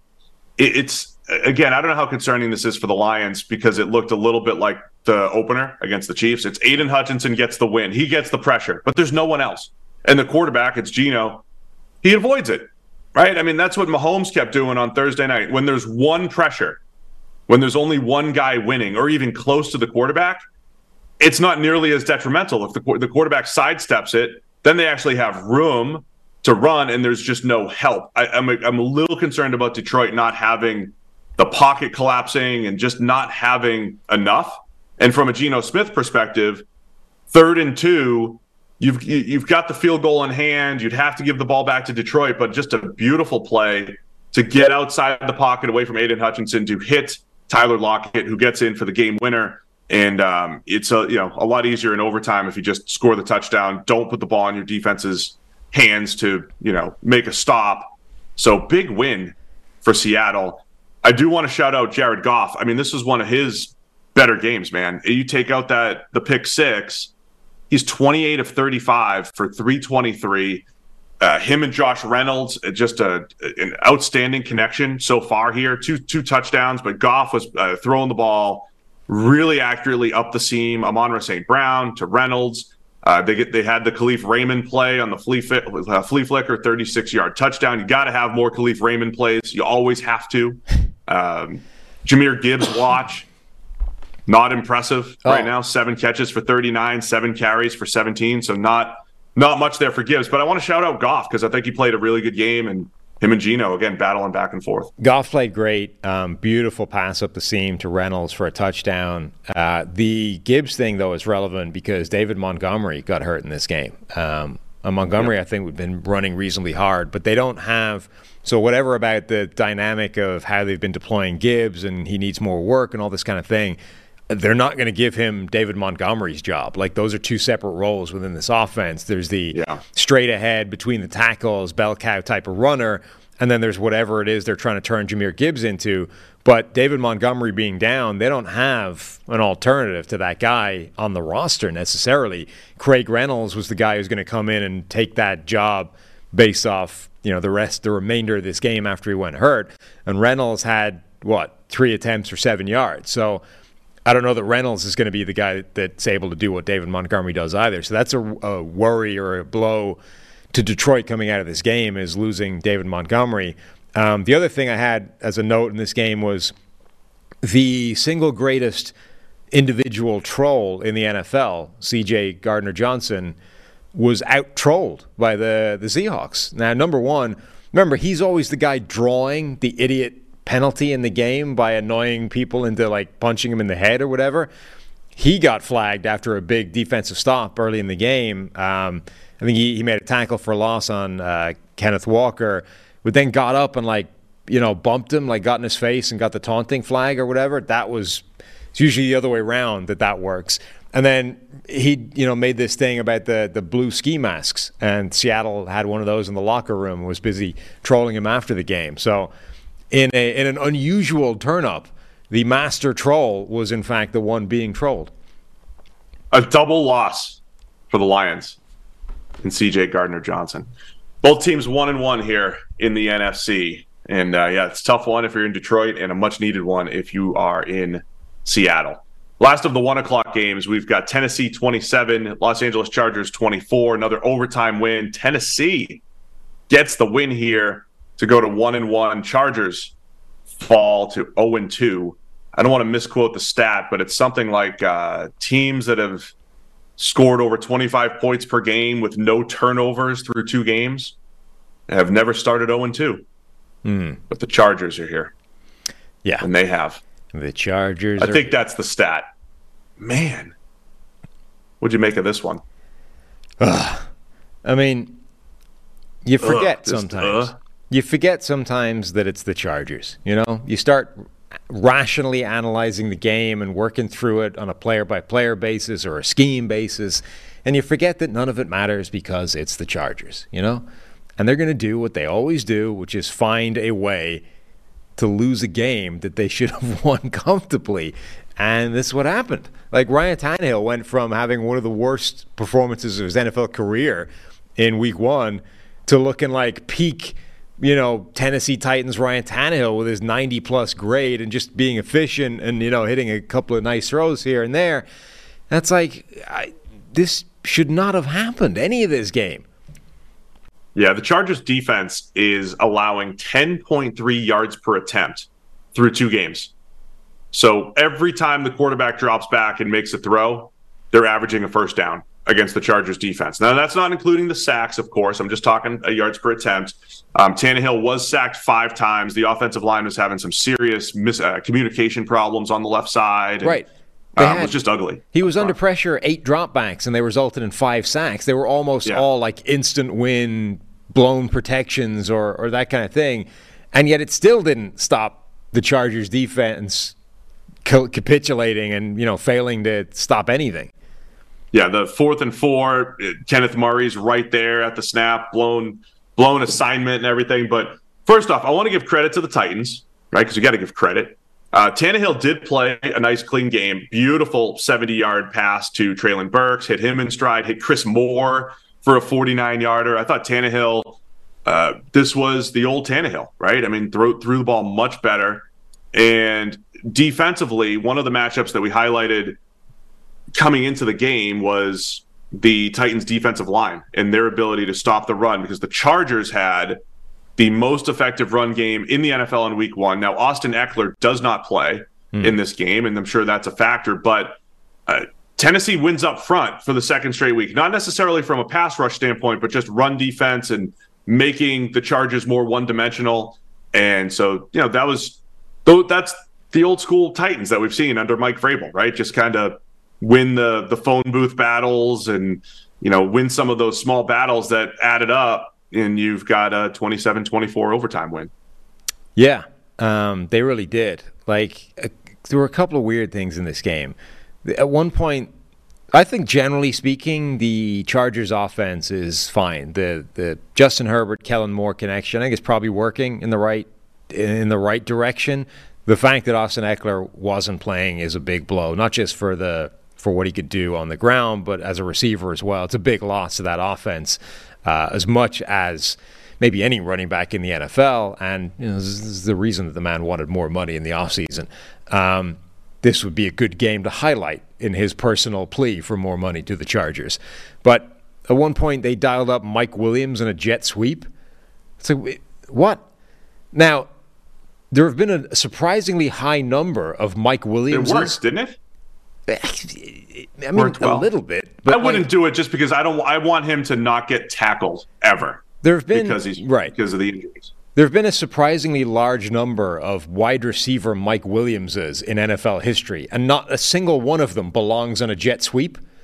If you think of all the Mike Williams that have played wide receiver in the NFL, none of them are the type of receiver that is well suited to having a jet sweep carry, including this one, who is best Rest suited in peace vertically. To the Bucs, Mike Williams. Right, absolutely. Who is suited to being a vertical threat deep down the field and is not, a short area ball in his hand type of receiver. So that was a bizarre play call in this offense and a bizarre deployment of their talent, which is starting to look like a little bit of a trend with those receivers. I mean, Mike Williams in this game, Quentin Johnston in week 1 was being deployed in some weird ways. Then there's also Josh Palmer had an absolutely ridiculous catch in the back of the end zone where kind of looked like he got both feet down and they didn't give it to him because this field doesn't have the black pellets that pop up, when you drag your toe. This one doesn't have grass. that. It's grass. We're going to lose that when the Players Association wins out and it's only grass. There you go. This one didn't have the concrete evidence that his second toe dragged, although it looked like it did from the replay. And one of the best catches of the season did not get credited to the man.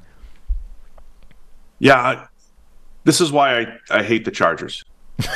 Because a lot of my analysis, I like the things they're doing. I mean, I don't like them getting beaten for 70-yard touchdowns. I don't like the fact that Khalil Mack can't rush the passer anymore, and maybe he's lost it. I don't like that.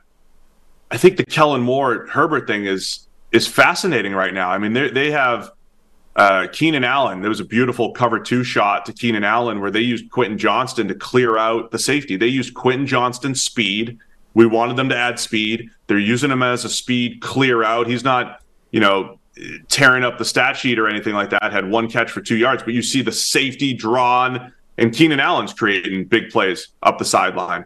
Herbert's averaging over 10 yards per target, right? The complete opposite of what he had been before. To me, I think the Chargers are close, right? I mean, they scored a ton of points last week, and it's really the defense that's the concern. I think this Chargers offense is legit, and they're going to be good. And they didn't have Eckler, and they didn't, win the trench battle, but this passing game is going to be explosive as long as Keenan Allen, Mike Williams, Quentin Johnston, Josh Palmer, if those guys stay out there, the tight ends, they're going to be explosive. And so I'm not concerned about that side of the ball. Like, I am just extremely concerned by the Chargers not being good defensively under Brandon Staley. Yeah. I mean, you said there's weird stuff in this game. They got up, 2 scores, go for 2. They get up 11-0. Once again, how did they do that? Brandon Staley goes for it on 4th and 4, up 3-0 early in the game. And they scored. That was after the Palmer non-touchdown, and then Herbert makes a great throw for a touchdown. I mean, I'm not trying to compliment Staley. I think the game management part of it is fine. I'm concerned about the defense. How is the defense that bad and giving up 10 yards per attempt? I know it was the Dolphins week 1, but this is the Titans passing attack that should not be that explosive, and they're letting them be that explosive. I think that's concerning for the Chargers. And for the Titans, this was the same type of game that they win, right? Like they have way more carries than dropbacks, and Tannehill just goes 20 for 24 and hits a couple passes and takes care of it. And at the end of the day, the Titans find a way to win. Yeah, I mean, Kevin Clark, who formerly of The Ringer, now does a podcast with Omaha and ESPN, he tweeted after the game, so let's say someone in charge asks Brandon Staley why he should keep his job. What is his best argument? And I think that pretty much sums it up at this point. Like, you're a defensive coach that's been brought on for your expertise in a system that is thriving throughout the NFL. Like, it's not like your system is just, it's run its course and it's being found out. Like, the system's actually working everywhere else. And you've got some talent, and the defensive side of the ball is just crapping itself every game. What do you do here? Like, what do you... And we just hired an offensive mind to fix that side, and that actually seems like it's working. So our multi-million-dollar quarterback and his new offensive coach seem to be going in the right direction, and your defense continues to just collapse every week. What are you bringing to the table? Two things there. When our friend Zach Robinson was one of the finalists for the Chargers offensive coordinator job, and then Kellen Moore came free from the Cowboys and gets the job because he's got some experience and he's had some success with Dallas. And in the back of my head, I was like, well, Staley's on the hot seat here. Kellen Moore might be the head coach of the Chargers a year from now. It's early. They're 0-2, but that's the type of stuff we're talking about right now. Kellen Moore might be taking over for the Chargers. Who knows? But the answer to the Staley thing that makes it worse is when you look at the front office and say, okay, what did we give you? Now, maybe they gave him a rundown version of Khalil Mack. Maybe he is at the wrong side of his career. But you have player number 3, who's supposed to be the perfect movable chess piece for any defensive mastermind. You have one of the highest paid corners in the league, J.C. Jackson. Right or wrong, they have second-round pick Asante Samuel, first-round pick Kenneth Murray, Eric Kendricks, who was hurt. But they've added a lot of pieces here, which is why we always get excited, because the on paper it looks good for the Chargers every year. And yeah, Staley's not finding a way to make all those pieces fit defensively right now. It's also, by the way, I mean, that's an open debate, right? How much of it is personnel moves have been bad? Like maybe Kenneth Murray hasn't played well in the NFL. Asante Samuel Jr. hasn't necessarily become the player we expected him to be. J.C. Jackson, been a disaster so far. Like, how much of that is consistently the personnel moves have actually just been mistakes, and how much of it is actually those guys, there's the basis of a really good defense here if the defensive coach made it work. Like, we're in this debate now, and this is the conversation that Chargers brass is probably having. Like, do we actually have a top 10 defense if we just change the coach tomorrow? Because this group We thought, first round talent linebacker, second round talent cornerback, one of the best ball hawk cornerbacks in the NFL in the last several years. You start going through the list, you're like, this group should be good, and it isn't. Like, is this a coaching problem? Yeah, that's why, again, I think Herbert, there's a couple downfield shots that Herbert takes where I don't think he's reading the field well, and he's just kind of chucking it up. And I don't love that. He might be better at actually working the underneath game, and that's why he's settled into the style that he has.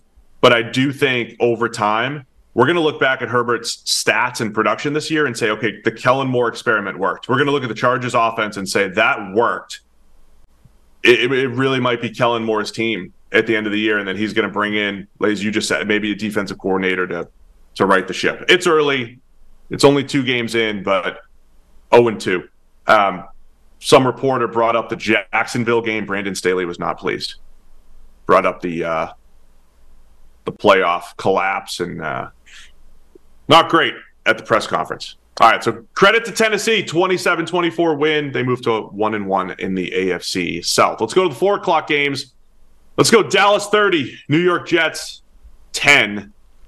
I believe this was kind of the expected outcome. Zach Wilson had his struggles outside of that 168-yard pass to Garrett Wilson, which was beautiful. Other than that, complete domination from Dallas defensively, complete domination from Micah Parsons, one of the best games you'll see from any defensive player, rushing the passer, sacks, forced fumbles. He had the forced fumble on a run and picked it up. Yeah, man, Micah is unstoppable. Yeah, I mean, there's one of a number of defenders that are sort of pushing for that Defensive Player of the Year thing.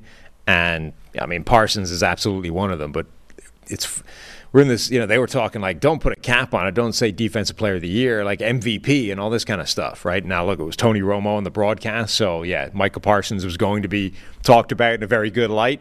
But it's a weird time where there's like 5 probably defensive players that could all be talking about it as like the best player in the NFL at any position. And Parsons was just an absolute domination display in this game. I mean, the run game, the one-on-one wins as a pass rusher, he's so good at winning one-on-one that it almost feels like cheating to deploy him as part of a stunt as well. Like you have stunts that sort of cross the end and the tackle are literally designed to make life easier for those guys rushing the passer. It's not like Micah Parsons needs his life to be made easier. He's already winning so easily one-on-one. I don't even think Zach Wilson was particularly bad in this game. 2 of those turnovers, the interceptions, came late in the game when he was already way behind the 8 ball. I mean, look, the way you heard Peyton Manning talking about him on the Manning cast when he went in, the way you heard Tony Romo talking about him in this game, clearly Zach Wilson is a quarterback who needs to be in front of the chains most of the time, right? In a good game script situation. If the game is getting away from the Jets, he's in trouble. And that's what happened in this game. Like eventually the Jets got into a big enough hole, and at that point, you can pretty much write it off. Zach Wilson is not bringing you back, and in fact, is probably going to make it worse. But I don't think he was necessarily terrible for the first, 2-3 quarters of the game. No, I agree. I mean, if the Jets were going to have a chance, you'd have to look at their running backs. This is one of the few times, Sam, where I would encourage a team to actually run it more and maybe even try run, pass. Try it and over again and hope that Breece Hall breaks a big one. I unfortunately hate to say it, I don't see Dalvin Cook breaking the big ones anymore. He looks much slower. He had the fumble, of course, that Micah Parsons forced and recovered. That it feels like if Breece Hall can break a 50-yarder, they have a shot here with Zach Wilson.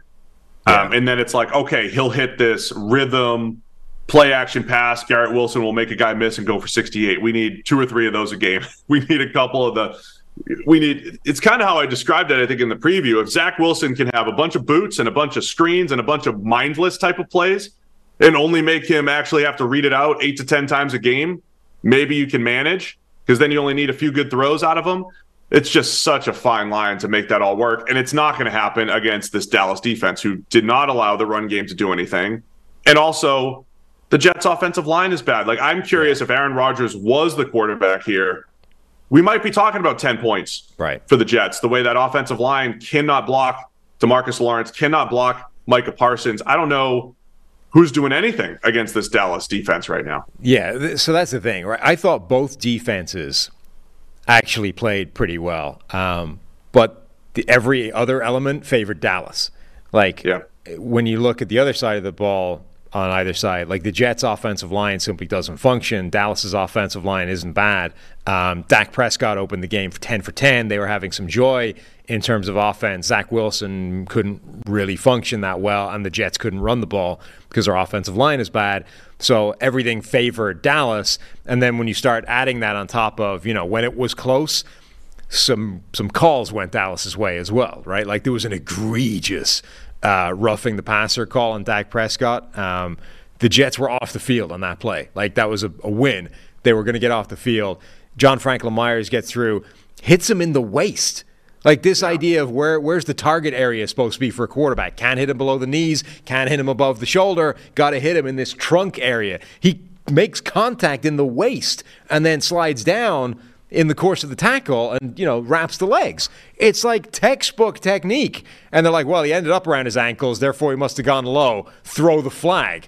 So that ends up being a score in a play on a drive where the Jets defense held, down by the goal line, a tough situation, got themselves off the field. And there was another penalty, I think, on that drive before Dallas eventually punches it in. But pass interference, I think, on third down. Yeah. I mean, that's where the football fan in me wants to see a close game. And when a team like the Jets are overmatched, and I'm kind of rooting for just, the drama in the closer game, those are tough ones, right? Those are tough. And if you're a Jets fan, you're watching this game like, man, we're hanging tough against what looks like a juggernaut here in Dallas. If we could just hold them to a field goal, and they do it, but there's the two penalties that those could be frustrating. But, that offensive line for the Jets does look like a massive worry. I mean, Dwayne Brown looks spent at left tackle. Now, look, he's going up against some elite pass rushers at the moment, but he looks like he's done, which makes sense given his age. I mean, what is he, 38? He was drafted in 2008.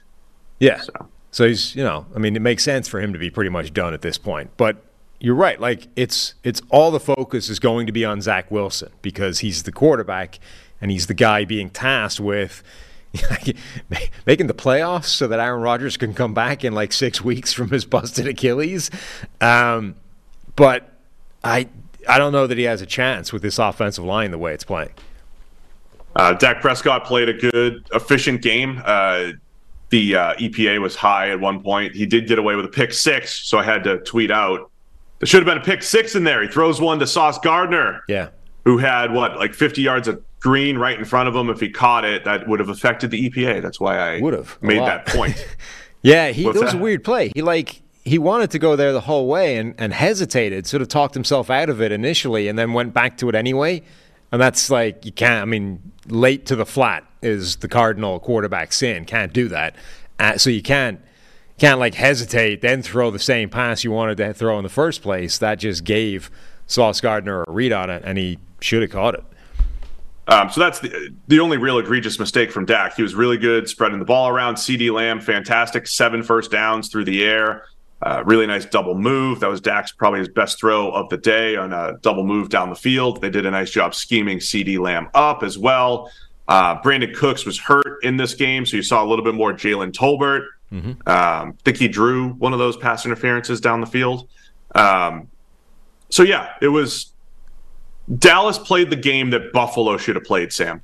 Yeah. Right? Dallas played the game, not taking anything away from the Jets, but the Jets should be 0-2 if Dallas played the game where they ran the ball, they threw it underneath, they didn't turn it over, right? Dak gets away with that one pass that would have, kept the Jets in it, but just don't screw it up when you're facing Zach Wilson's Jets right now. Unfortunately, that's the name of the game. Dallas did it, and cannot rave about Micah Parsons enough. When you talk about the best defensive player I mean, we're going to see Myles Garrett play tonight, and I thought week 1 Garrett was outstanding, right? I think Garrett's right there. Micah Parsons is right there.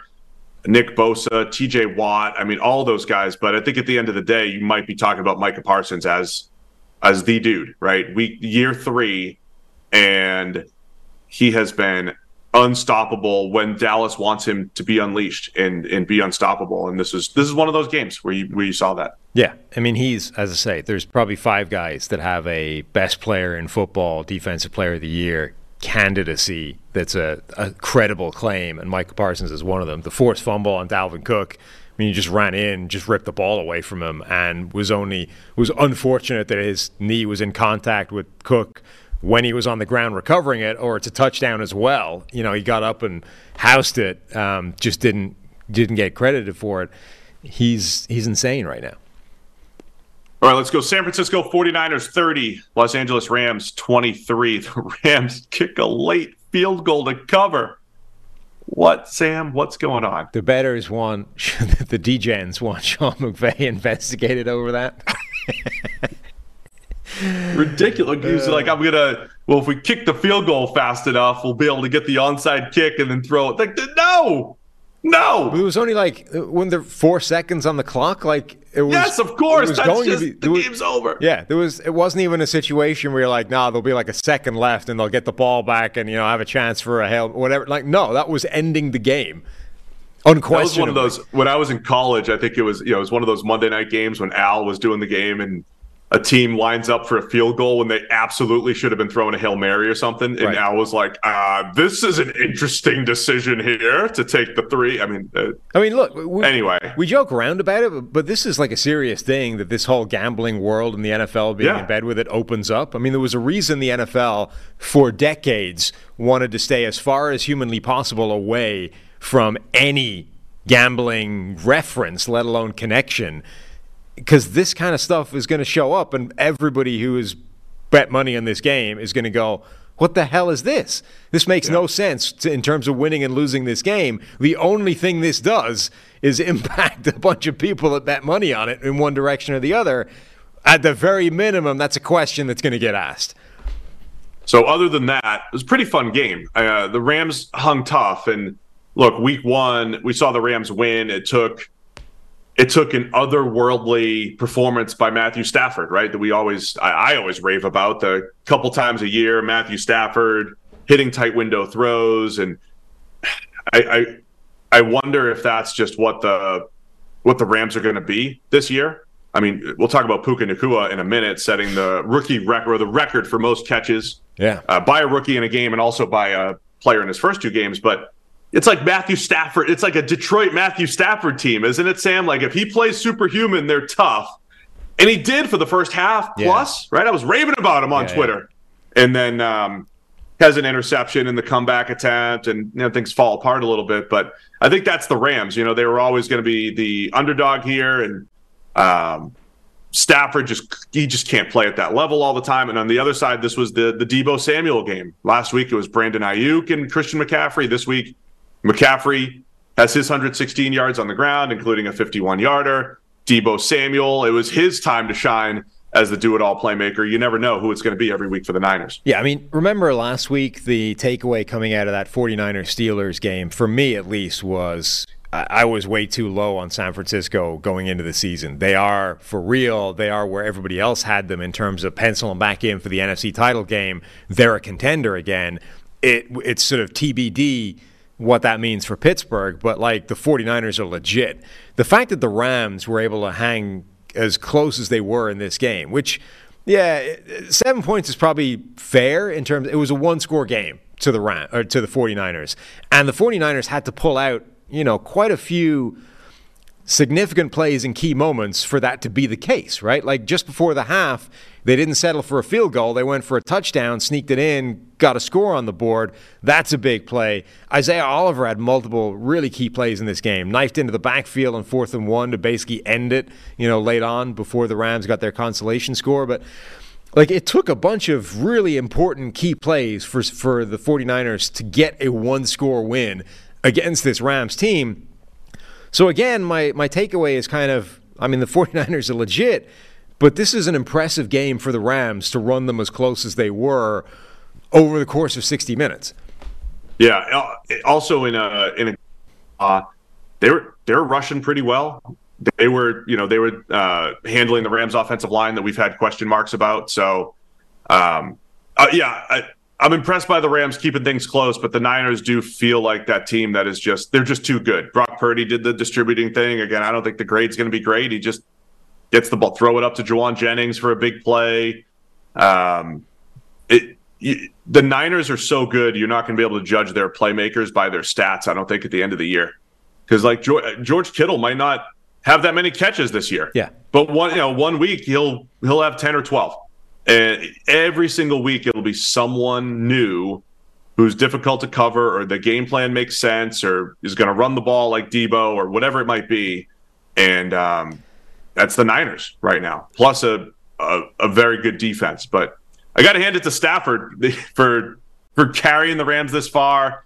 Puka Nacua stepping up in the Cooper Kupp role. Tutu Atwell looking far more useful than he did in his first couple of years. The Rams are going to be at least fun here. Yeah, and the other important part of that is, we've said for years this Rams offense basically goes as the offensive line goes. And in week 1, their offensive line played really well. And if you're looking at that, you're like, see, fits the template perfectly. This week, the offensive line actually kind of got its ass kicked. They only gave up 1 sack, but they gave up a ton of pressure. All 5 starters on the group might end up with in fact, 6 if you add the fact that they had guards, 2 guys split time at one of the guard positions. So all 6 members of the offensive line could end up with a pass blocking grade in the 30s. I mean, if you were told that heading into any Rams game, you would be like, offense gets nothing done. They get blown out. Lions. I'm telling you, it's the Lions Stafford type of team right now. But like young and fun. Right. But instead, they actually did have success. Stafford looked fantastic. The receivers did make some plays. Even their run game made a couple plays. Like, they got some stuff done despite that offensive line against the 49ers, who we know are really good. So it wasn't enough, but I came out of this game more encouraged by the Rams again, 2 weeks in a row than I was anything else. We should try to go see them next Monday night in person. We should do that. Let's do it. Yeah, I'm with you too. But Niners move to 2-0 here, 30-23 win over the Rams. We got a lot of people on YouTube here. Appreciate you joining us live on a Monday morning. Join us every week live on a Monday. Did you see the... hit that thumb. I'm trying to tell people to smash the thumbs up here, Sam. Don't interrupt. People don't. When I'm telling people the thumbs up is not matching the people in the chat. So we'd appreciate if you do that. Now you can go. Sorry. You need a better shtick. People don't respond to being told to smash the thumbs up button. Apparently, they don't do it. What would you say? What would you say to them right now? You need a better shtick. I don't have one for you. I'm telling you, you just need a better one. Okay. Did you see George Kittle accidentally kneeing the ball to McCaffrey and turning what wasn't supposed to be one into a direct running back snap?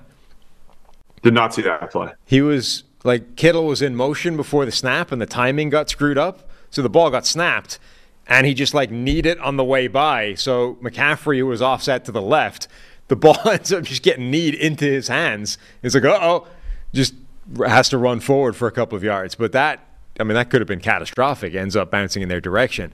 Brock Purdy also had a couple of they reminded me a bit of Jimmy Garoppolo's Super Bowl. Remember, the deep pass just too far out of the reach, and that's the game? Purdy had a couple of deep targets. Ayuk on one, right? Yeah, he had a couple of deep targets that he overthrew, either one of which, could have been a big problem in this game. Ends up it didn't matter, but that was a blow. What about, so there's multiple records that Puka Nacua has now set. Yeah, so it's most catches through 2 games. Yeah. And then 15 catches in 1 game, rookie record, I believe, right? Right. And he's the only receiver in NFL history to start their career with at least 10 receptions in – was it 10 receptions in their first 2 games? Schefter had a tweet that he's the first player in NFL history with at least 10 receptions and 100 receiving yards in each of his first 2 games, and the 5th player in NFL history with at least 10 catches and 100 yards in each of his team's first 2 games of a season – joining, this is an interesting list, Miles Austin, 2010, Isaac Bruce in 1998, Cooper Kupp in 2022, and Andre Bad Moon Rison in 1994. It's a pretty good list to be on. Fascinating list there. Who was it? Well, Puka, I was trying to think of something. Puka was, the first one you said, Miles Austin. I mean, he was really good for a period of time. Yeah. For Dallas. Puka was on my sleeper list back in our receiver rankings. Right. Remember that? Yeah. You got to pull up that graphic. All right, let's go. Giants 31, Arizona Cardinals 28. Look, I want to apologize to Giants fans. What? I mean, I'm not like apologizing for season takes or anything, but I've been a little negative on Twitter because they were looking pretty bad. There was a point where if you just take their last 2.5 quarters, they were outscored something like 95-7. Hadn't scored for the first 6 quarters of 2023. Yeah. But they did. They did come back. Daniel Jones breaks off a big run. Saquon Barkley finds the end zone a couple times. We got Jalen Hyatt picking up the 58-yarder and another 30-yard. I mean, he's picking up big plays here. So the Giants found some life here after it looked disastrous. The Cardinals, with the worst roster in the NFL, get up big. 28-7 at one point? Yeah. 28-7. But the Giants come back and maybe salvage their season, Sam. So at least impressive comeback for the Giants.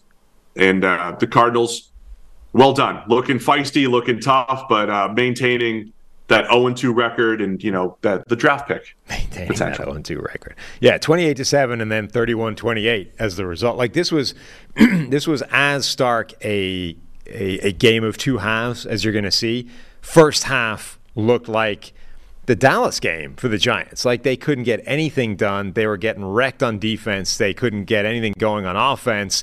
Daniel Jones has a pass that hits his receiver that's dropped, ends up as an interception. Just everything was turning to crap for the Giants. It was the first time, you get these records, and most of the time it's like since 2006 or whatever.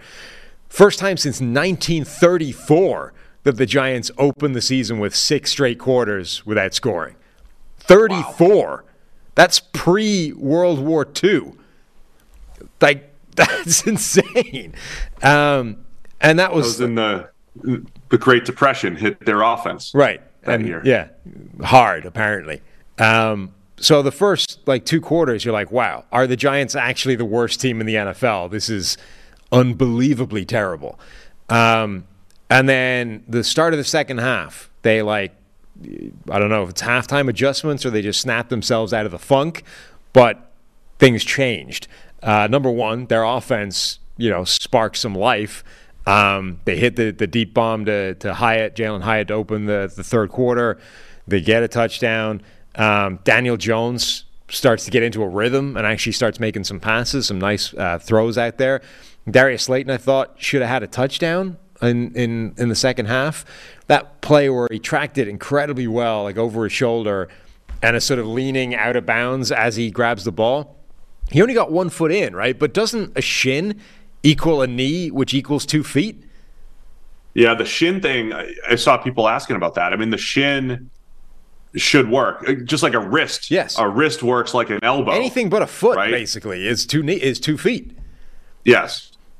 The shin should work. And it's always you don't always get that, though, right? But, it should. The shin equals like a knee, which is 2 feet down. I don't think they challenged that, right, either. That should have been looked at, and that should have been a touchdown, I think. But anyway, they got it together in the second half. Daniel Jones made some beautiful passes like that down the field. He also had a lot of throws over the middle that were impressive. And then maybe the other element is, the Cardinals' offense stalled. They didn't score in the second half. And honestly, 1 score, they win the game. Yeah, it's one of those games where if it went back and forth, yes, and it ended up like there, it would kind of make sense. Right. But the fact that it was so one-sided for the Cardinals, James Conner breaks a beautiful run. Josh Dobbs played a really good game. He had that kind of a beast mode type of rushing touchdown there. And that's why people like Josh Dobbs, by the way, is you have games like this where he's just really efficient, moves with his legs. What'd you say? Feisty, gritty. Feisty, yeah. he has those games, man. He runs the offense and he could be effective. But yeah, it was weird that the game ended up one-sided on both ways. Saquon Barkley comes out of the game injured. Didn't look great. That's going to be a challenge here. Yeah, that didn't look great at all. It's his ankle. He looked pretty pissed off. I don't know. I mean, that feels like you're going to be missing him for at least a little bit of time. Yeah, I mean, on one hand, you see, like, running backs can be fragile, man. That's all. But you see his effectiveness, right? The couple touchdowns were good and impressive, and he is a part of this offense, right? I don't think good offenses ever run through the running back. Bijan Robinson might make me rethink that given the circumstances there, but I don't most of the time. Derrick Henry, maybe a little bit. Bijan Robinson maybe can do it. Nick Chubb with the Browns. You usually don't run the offense through the running back. When the Giants have been at their best, who was more effective yesterday, Daniel Jones or Saquon Barkley? Who was more important? Of course it's Daniel Jones. He's the one hitting 2 deep bombs to Jalen Hyatt and getting the ball to Darren Waller and getting the ball to Darius Slayton. And, oh, by the way, Saquon Barkley can be the other impact player on top of those. That's when the Giants will be at their best. And certainly you want Saquon Barkley doing that more than anyone else as far as the Giants depth chart goes. But this was more like what we expected from the Giants. Again, it's just odd that it took 6 quarters to get going. And now it's like, all right, now that's the offense we kind of saw in the preseason where they're distributing the ball and Jones is doing a really nice job as a runner and as a passer and much more effective. All that said, it's against a pretty weak Cardinals team. Yeah. It was due. And I do think that the fact that their defense, now it held in the second half, but the fact that they were so exposed in the first half was more of that. Remember, we had that debate about their preseason and their training camp. Like, Darren Waller's unstoppable. The Giants' offense looks great. Jalen Hyatt scoring a deep touchdown every 3 seconds. Like, all right, how much of that is that's a really good sign for the Giants' offense, and how much of that is actually a pretty big red flag that their defense might not be good? Because of all the young players and all the turnover and all the changes. And their defense has not been able to stop anybody outside of the second half against the Cardinals offense that we expected to be terrible heading into the season. So that's a bit of a concern for them overall. But big comeback, important win for them, because if they'd carried on just getting annihilated the way they were, there would be crisis talks this morning in New York. So huge second half turnaround, and also getting the win I think was important as well. 2 other things. Barbarian watch. We got another sack. Dennis Gardeck now has 3 in 2 games, so on pace, ahead of pace for his double digits. Victor Dimukeje on the defensive line for Arizona played really well in this game. Now, the man only played like 20 snaps or whatever, but the dude was making some plays. I appreciate that they give the I love giving the good shout out to players that play well. I simply wrote down one of my notes for this game was Victor Dimukeje a baller? Question mark? Because he was making some plays. No. Not going to lie, even if he's balling out, I'm probably not going to make that note because I don't want to have to mess up his name. You have a pronunciation guide now. You should never be messing up another name. There is a pronunciation Google doc out there. All right, 2 more games to discuss. Washington Commanders 35, Denver Broncos 33. Commanders move to 2-0. Broncos fall to 0-2. Some similarities to the last game we just discussed. A one-sided affair early, and then Washington brings it back, but then Denver hits a Hail Mary.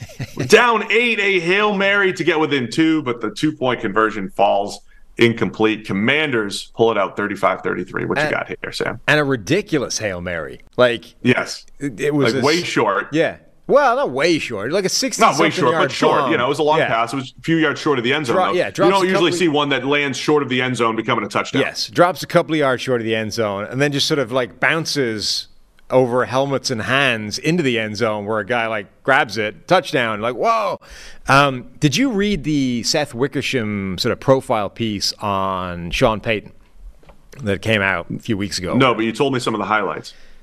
So it was very good. I mean, most of the things Seth Wickersham writes are very good and worth a read. But it was pretty fascinating as a portrait of the mindset of Sean Payton, because he is firmly convinced that the league has a vendetta against him and is actively working its way to ruin him. And to be fair, of all the people in the NFL, Sean Payton has more reason than most to suspect things like that, right?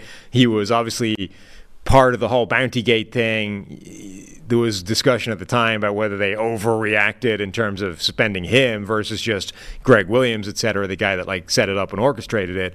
The Saints obviously are the victims of one of the worst like non-calls in NFL history in the NFC Championship game with the no defensive pass interference where the dude just got taken out by Nickel Roby-Coleman. And, you know, so it sort of makes sense that he at least has this thought, but, like, it painted a picture of just how much that gnaws at him. Like, it essentially made the argument that he stepped away from the Saints because he was fed up of Roger Goodell in the league, like, fixing the game against him, and only came back to the Broncos because he was convinced that as the Waltons being the richest owners in the NFL by a mile, like, the league would not be screwing them over, right? And as you know, I root for nothing in football more than the funniest possible outcome on all occasions, right? So nothing is more funny than, there was another element in this article that made a point of how important Sean Payton believed it was to get off to a good start, you know? He believed that's what helped him build the Saints, was they won their first few games, and, you know, that took all the pressure away, and then he could get on with the job of actually doing the job. So you add those two things together, and you've got now that the Broncos are 0-2, and that they got screwed at the end of this game by a crappy officiating no call, the 2-point conversion at the end of the Hail Mary. There were multiple instances of egregious defensive holding or pass interference, neither of which were called. And you're like, look, it's sad for Sean Payton, but that is objectively funny that a, like, paranoid conspiracy theorist has now just watched his team get hosed out of a win by a no call from the officials.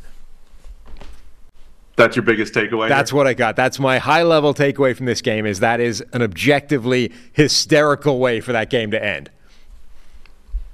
I've got some different takeaways. Okay. That's what that is. I mean, yeah. I didn't know the Sean Payton conspiracy theory thing. Obviously, I know the bad calls, but Marvin Mims averaged 56.5 yards per target, Sam.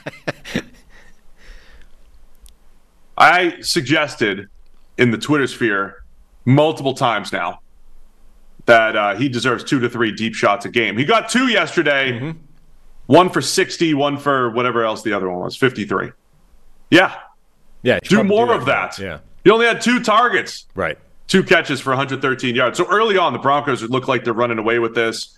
And it was, that was, again, like the old school Russ. What I can't figure out here, Sam, is why there are pockets of the game that we say, this looks right. This looks like old school Russell Wilson-led team.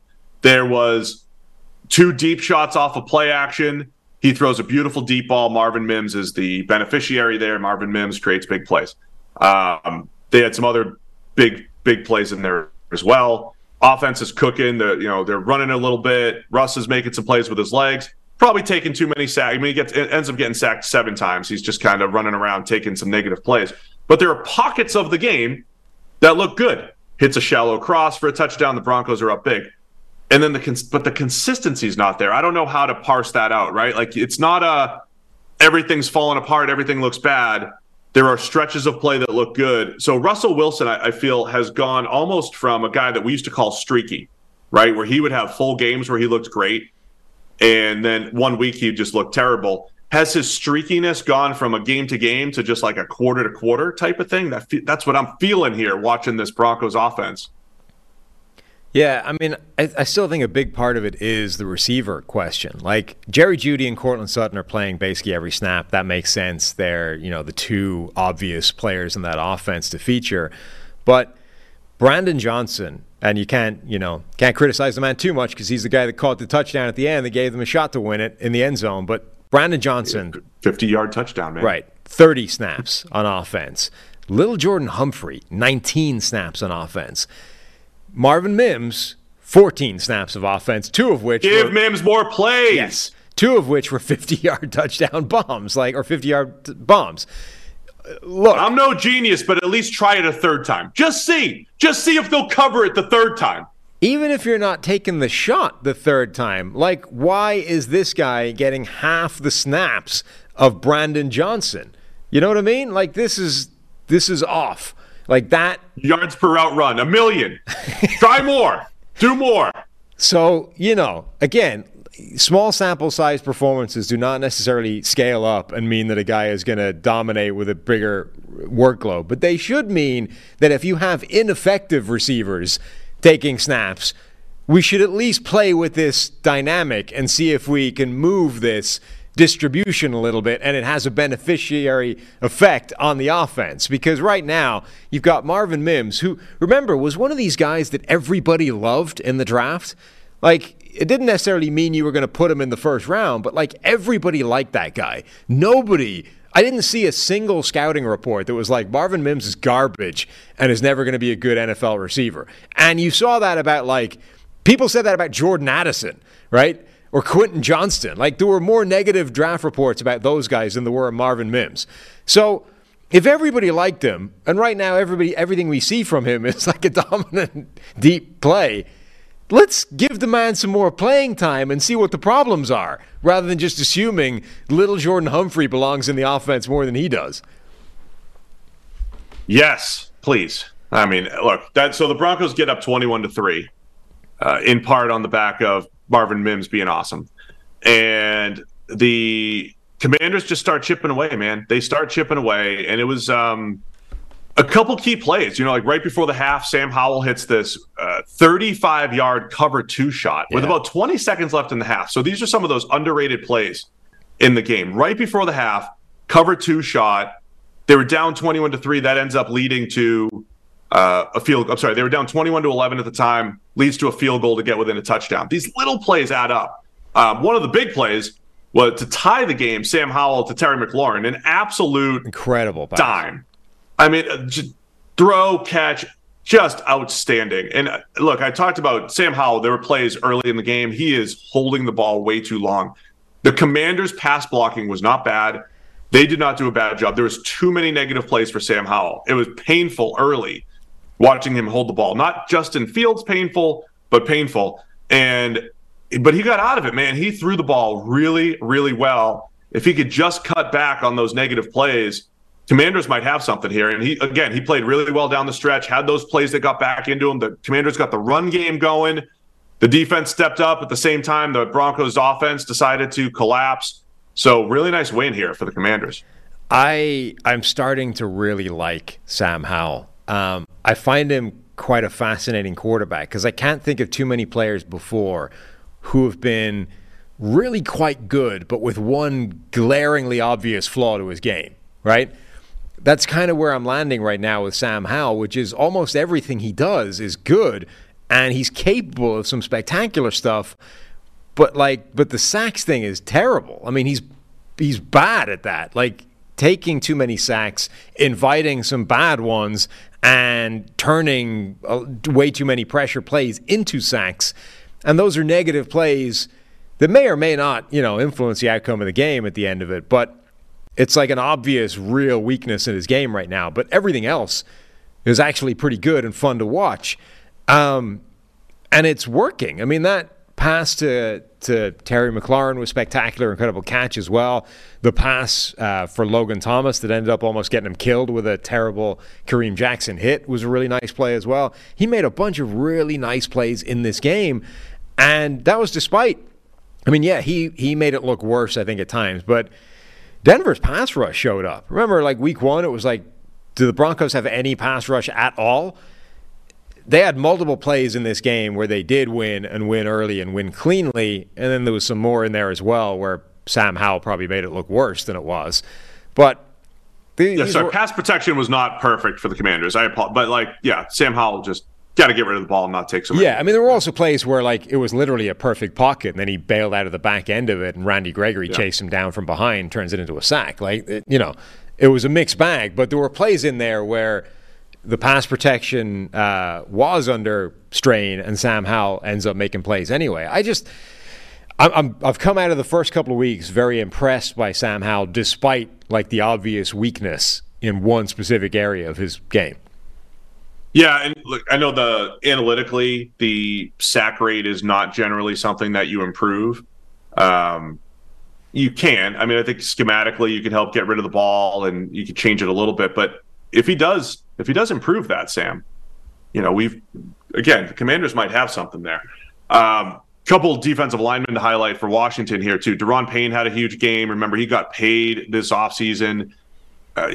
Maybe he might actually be better now than he's been over the last couple of years. Payne had some great big plays, and then Chase Young played football, man. Yeah. He played football. Got a ton of pressure. We played 40-something snaps with, what do we have? 5 BDs. Dude, I just clicked off it. 7 pressures, including negated plays. Chase Young showing up here. So it was good to see him. Good to see Daron Payne. And that's the Washington formula. I know they ended up giving up a lot of points, but they settled down after the slow start. There's a Hail Mary in there. Washington defense can be really effective with that defensive line, especially with Chase Young back. Yeah, he had the best pass rush win rate in the game on either side of the ball. 26.7% is a crazy high number and really impressive first being back. By the way, the other thing, the defensive version of Marvin Mims for Denver, I think, is Nick Bonito, who has been a productive situational pass rusher. And last week, when they had no pressure whatsoever, basically wasn't on the field. This week, he had 24 pass rushes and led the team both in pressures with 5 and pass rush win rate at 25%. So they've already, really they've already shown that they have recognized and are willing to scale up a guy's workload if there's an area of weakness. Well, Marvin Mims is the obvious corollary to that on offense of receiver is not necessarily a strength right now. You've got a guy tearing it up in limited snaps. Let's crank that upwards. Just a couple second-round model guys for the Broncos who need more time, Sam. That's all they are. Right. All right, let's wrap it up with Sunday Night Football. Double check, make sure I didn't miss any games. But Sunday Night Football, Miami Dolphins 24, New England Patriots 17. Dolphins move to 2-0. Patriots fall to 0-2. One of the most fun finishes, weird finishes, unfortunate finishes because it was fun that you'll see. Pass short of the sticks to Hunter Henry. He's about to go down. He laterals it to guard Cole Strange. I don't know who he lateraled it to, but Cole Strange said, "That's my ball." Yeah. He went up and got it and then tried to tried to gut it out for a first down, needed a couple yards, came just short. Terry McAuley, just like he's the guy, the Saturday Night Live people that are just, the Debbie Downer or whatever. It was initially a first down, and Terry's over there like, "Nah, I don't think he's got it, guys. This game's going to end." And we're rooting for excitement here. That is the classic example of a play where if it's cool enough, let it go. Let it go. It was close enough, right? It was an amazing play, and it was close enough.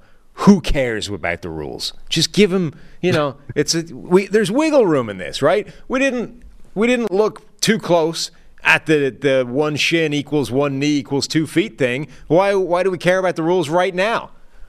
Let it stand. The cool rule. Mm-hmm. The cool rule. High level, it felt like Miami was in control of this game. New England hung tough, and they, a couple late touchdowns to keep it close. But Miami's offense, man, Tua just precision once again for the most part. Did throw a bit of a chuck into kind of a whatever it was, chuck and duck to Christian Gonzalez for an interception short. But other than that, man, Miami just feels fast, obviously. But everything's fast. Everything's quick, right? The motion is quick. The motion is right before the snap where you can't adjust to it. The players are fast. They're quick. Tua, the quick release. It's all fast, man. And it is so tough for defenses to account for. So they did a nice job, as always, creating mismatches, getting the ball out of Tua's hands extremely quickly, and just moving the ball offensively. Yeah, this was an interesting game because I think it started off as quite a close back and forth that was schematically very interesting. Then it got way away from New England and reached the point where late in the game, I think Chris made this comment on the broadcast, like the Dolphins, Mike McDaniel must be asking himself, like, how the hell does New England have a chance of winning this? I mean, they have the ball late in the game where that lateral rugby play happened, like that's the drive to tie it up or whatever. Like the Patriots shouldn't have been anywhere near this game by the end of it, and yet they were. But early in the game, the Patriots open up with basically that Brian Flores defense that the Vikings were running against Philadelphia for similar reasons. They were like running this 3-safety look and inviting the run from Miami because they didn't want to get gashed by Tyreek Hill in the passing game and 466 yards and all that kind of stuff. And it was kind of working. Like they were at least making Miami get success by being patient and drawing it out, and all that kind of stuff. And then when New England got the ball, like they were getting the ball out quickly as well. They were having some success. And then Bradley Chubb forces a fumble on Douglas, the rookie receiver, gets a turnover, and that changes the whole outlook of the game. Like New England's offense doesn't function after that. Did they end up getting Douglas back on the field, or did he just get benched? I don't think so. That? I think that was it for him. Dude, I think that's shooting yourself. Like that's cutting off your nose to spite your face. I think that's Douglas. Way too old school, man. Even Chris mentioned it on the show. A guy fumbles, like, all right, you're benched. Right. It's like you're actively making the team worse. Yeah, exactly. It's cutting off your nose to spite your face. You are voluntarily making yourself worse to make a point. 4 snaps for Douglas. One of them, that was a nice play. And look, every receiver that's played football at any level has done that, right? Where you just didn't know there was a guy chasing you down from the other angle, and he hits the ball before you knew a hit was incoming. And as much as that's why they preach 5 points of contact, high and tight, when you're running and you don't think there's a hit incoming, you just involuntarily relax that a little bit. You don't have it as high and tight as you should do. And sure, that's the point Bill Belichick is trying to make, and it's an important one. But, dude, at some point, people make mistakes. Cut him some slack. He's also one of the few guys you have that might make a play for you, and the game's getting away. But the fumble is just a weird one because if you blow a coverage, are you out for you don't get benched just for one blown coverage or for one dropped pass, or I know whatever it is, man. It's just it doesn't mean you're going to fumble the next 3 times you have the ball either. It's like, chances are you got your fumble out of your system and you're going to fix it and you're going to be a good player. Yeah. And look, maybe you can make the argument, sit him down for a while so he knows, like make the point. Yeah. But late in the game, put him back on. Like now you need him again. So you made your point. Mario Douglas has been fantastic during training camp. And with how often New England's throwing the ball underneath, that's the type of player you need with the ball in his hands. Yeah.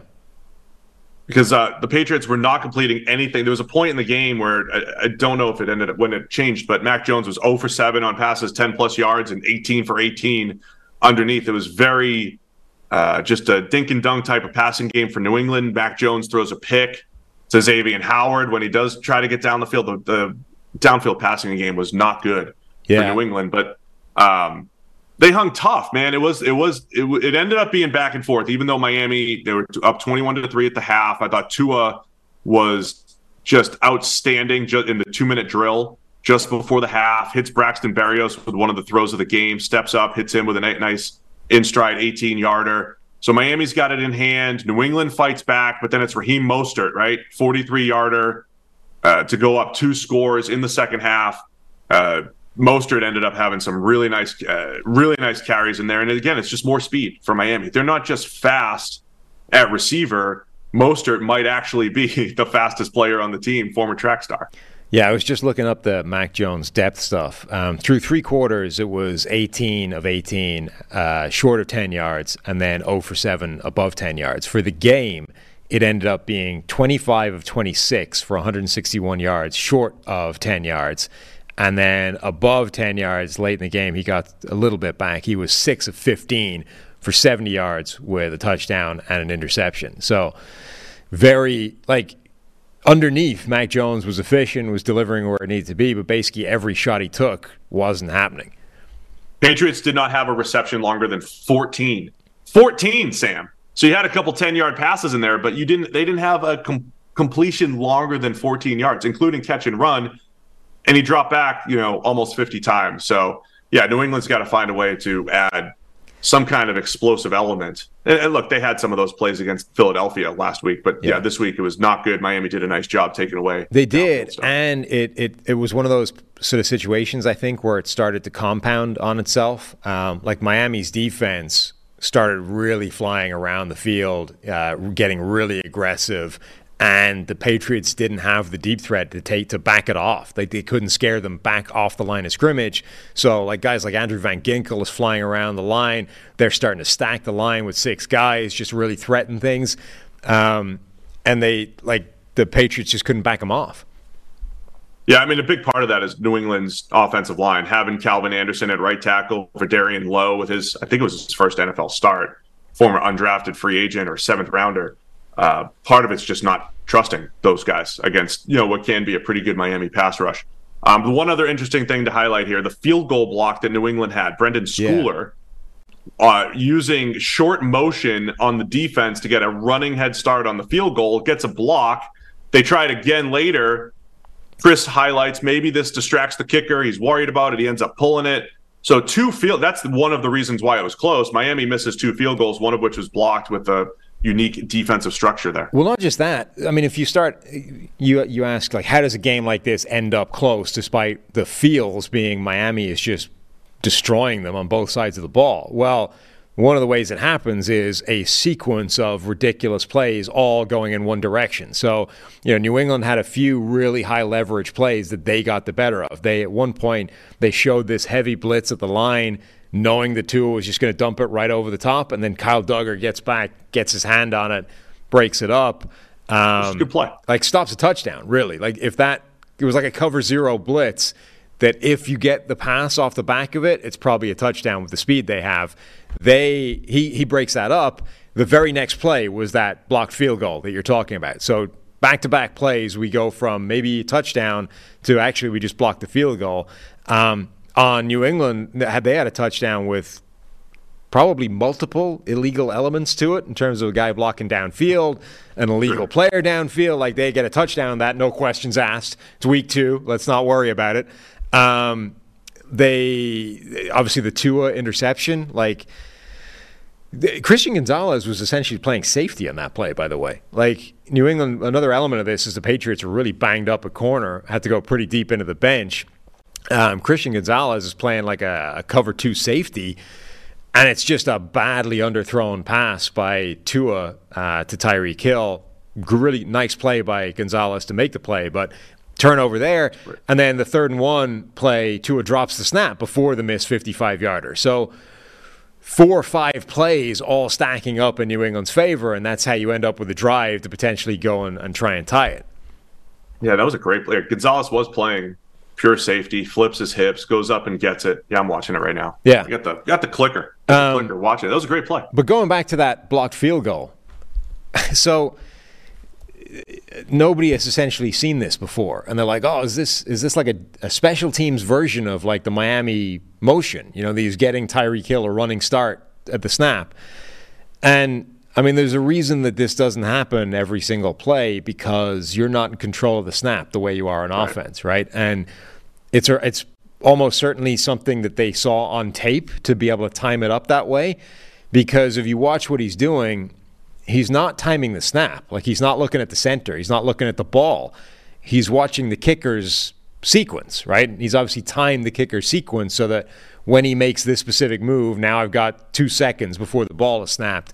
And that's what he's timing, which is good. I mean, it's impressive and it worked. And you can, like, the kicker can't necessarily screw with his sequence in a game, but he can screw with it week to week. They can change things week to week. So I don't think you're going to – you might see a few other teams try this, but I don't think this is going to become like this cheat code on special teams, because – like, the offense can simply mess with the timing of the kicker and the kick and the snap and all those kinds of things. And that's the kind of thing where, like, he's running laterally for 10 yards, and if that changes, he has to stop dead. It neutralizes it.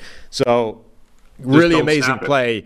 Great bit of prep that they almost certainly saw something on tape and they exploited it in the game.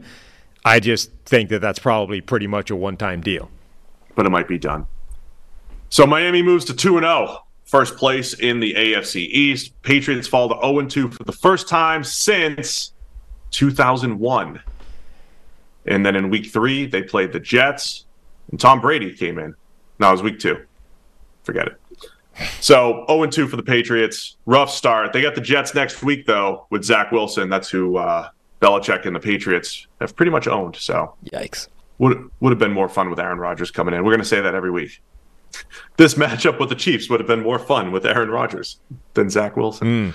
Credit to Miami, man. They look fast. They're playing fast. They're playing quick. If Tua stays healthy, man, they do look legit. Second straight year they've started out hot. So yeah, and I think, I mean, schematically they seem to be winning. You know, like they've been, I think, ahead of the curve on in both games.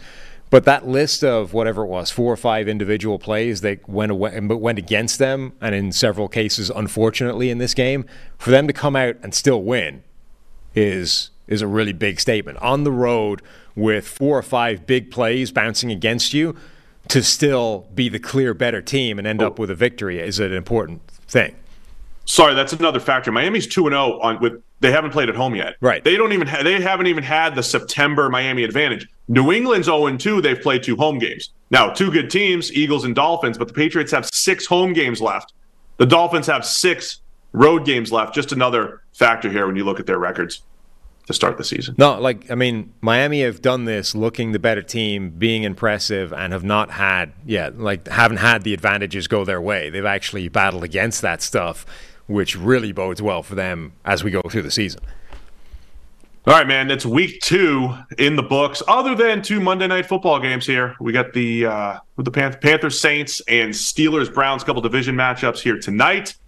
And then you'll be back tomorrow to recap all those here on YouTube. You and I will be back on Wednesday with more PFF NFL podcast. We appreciate everybody tuning in on YouTube.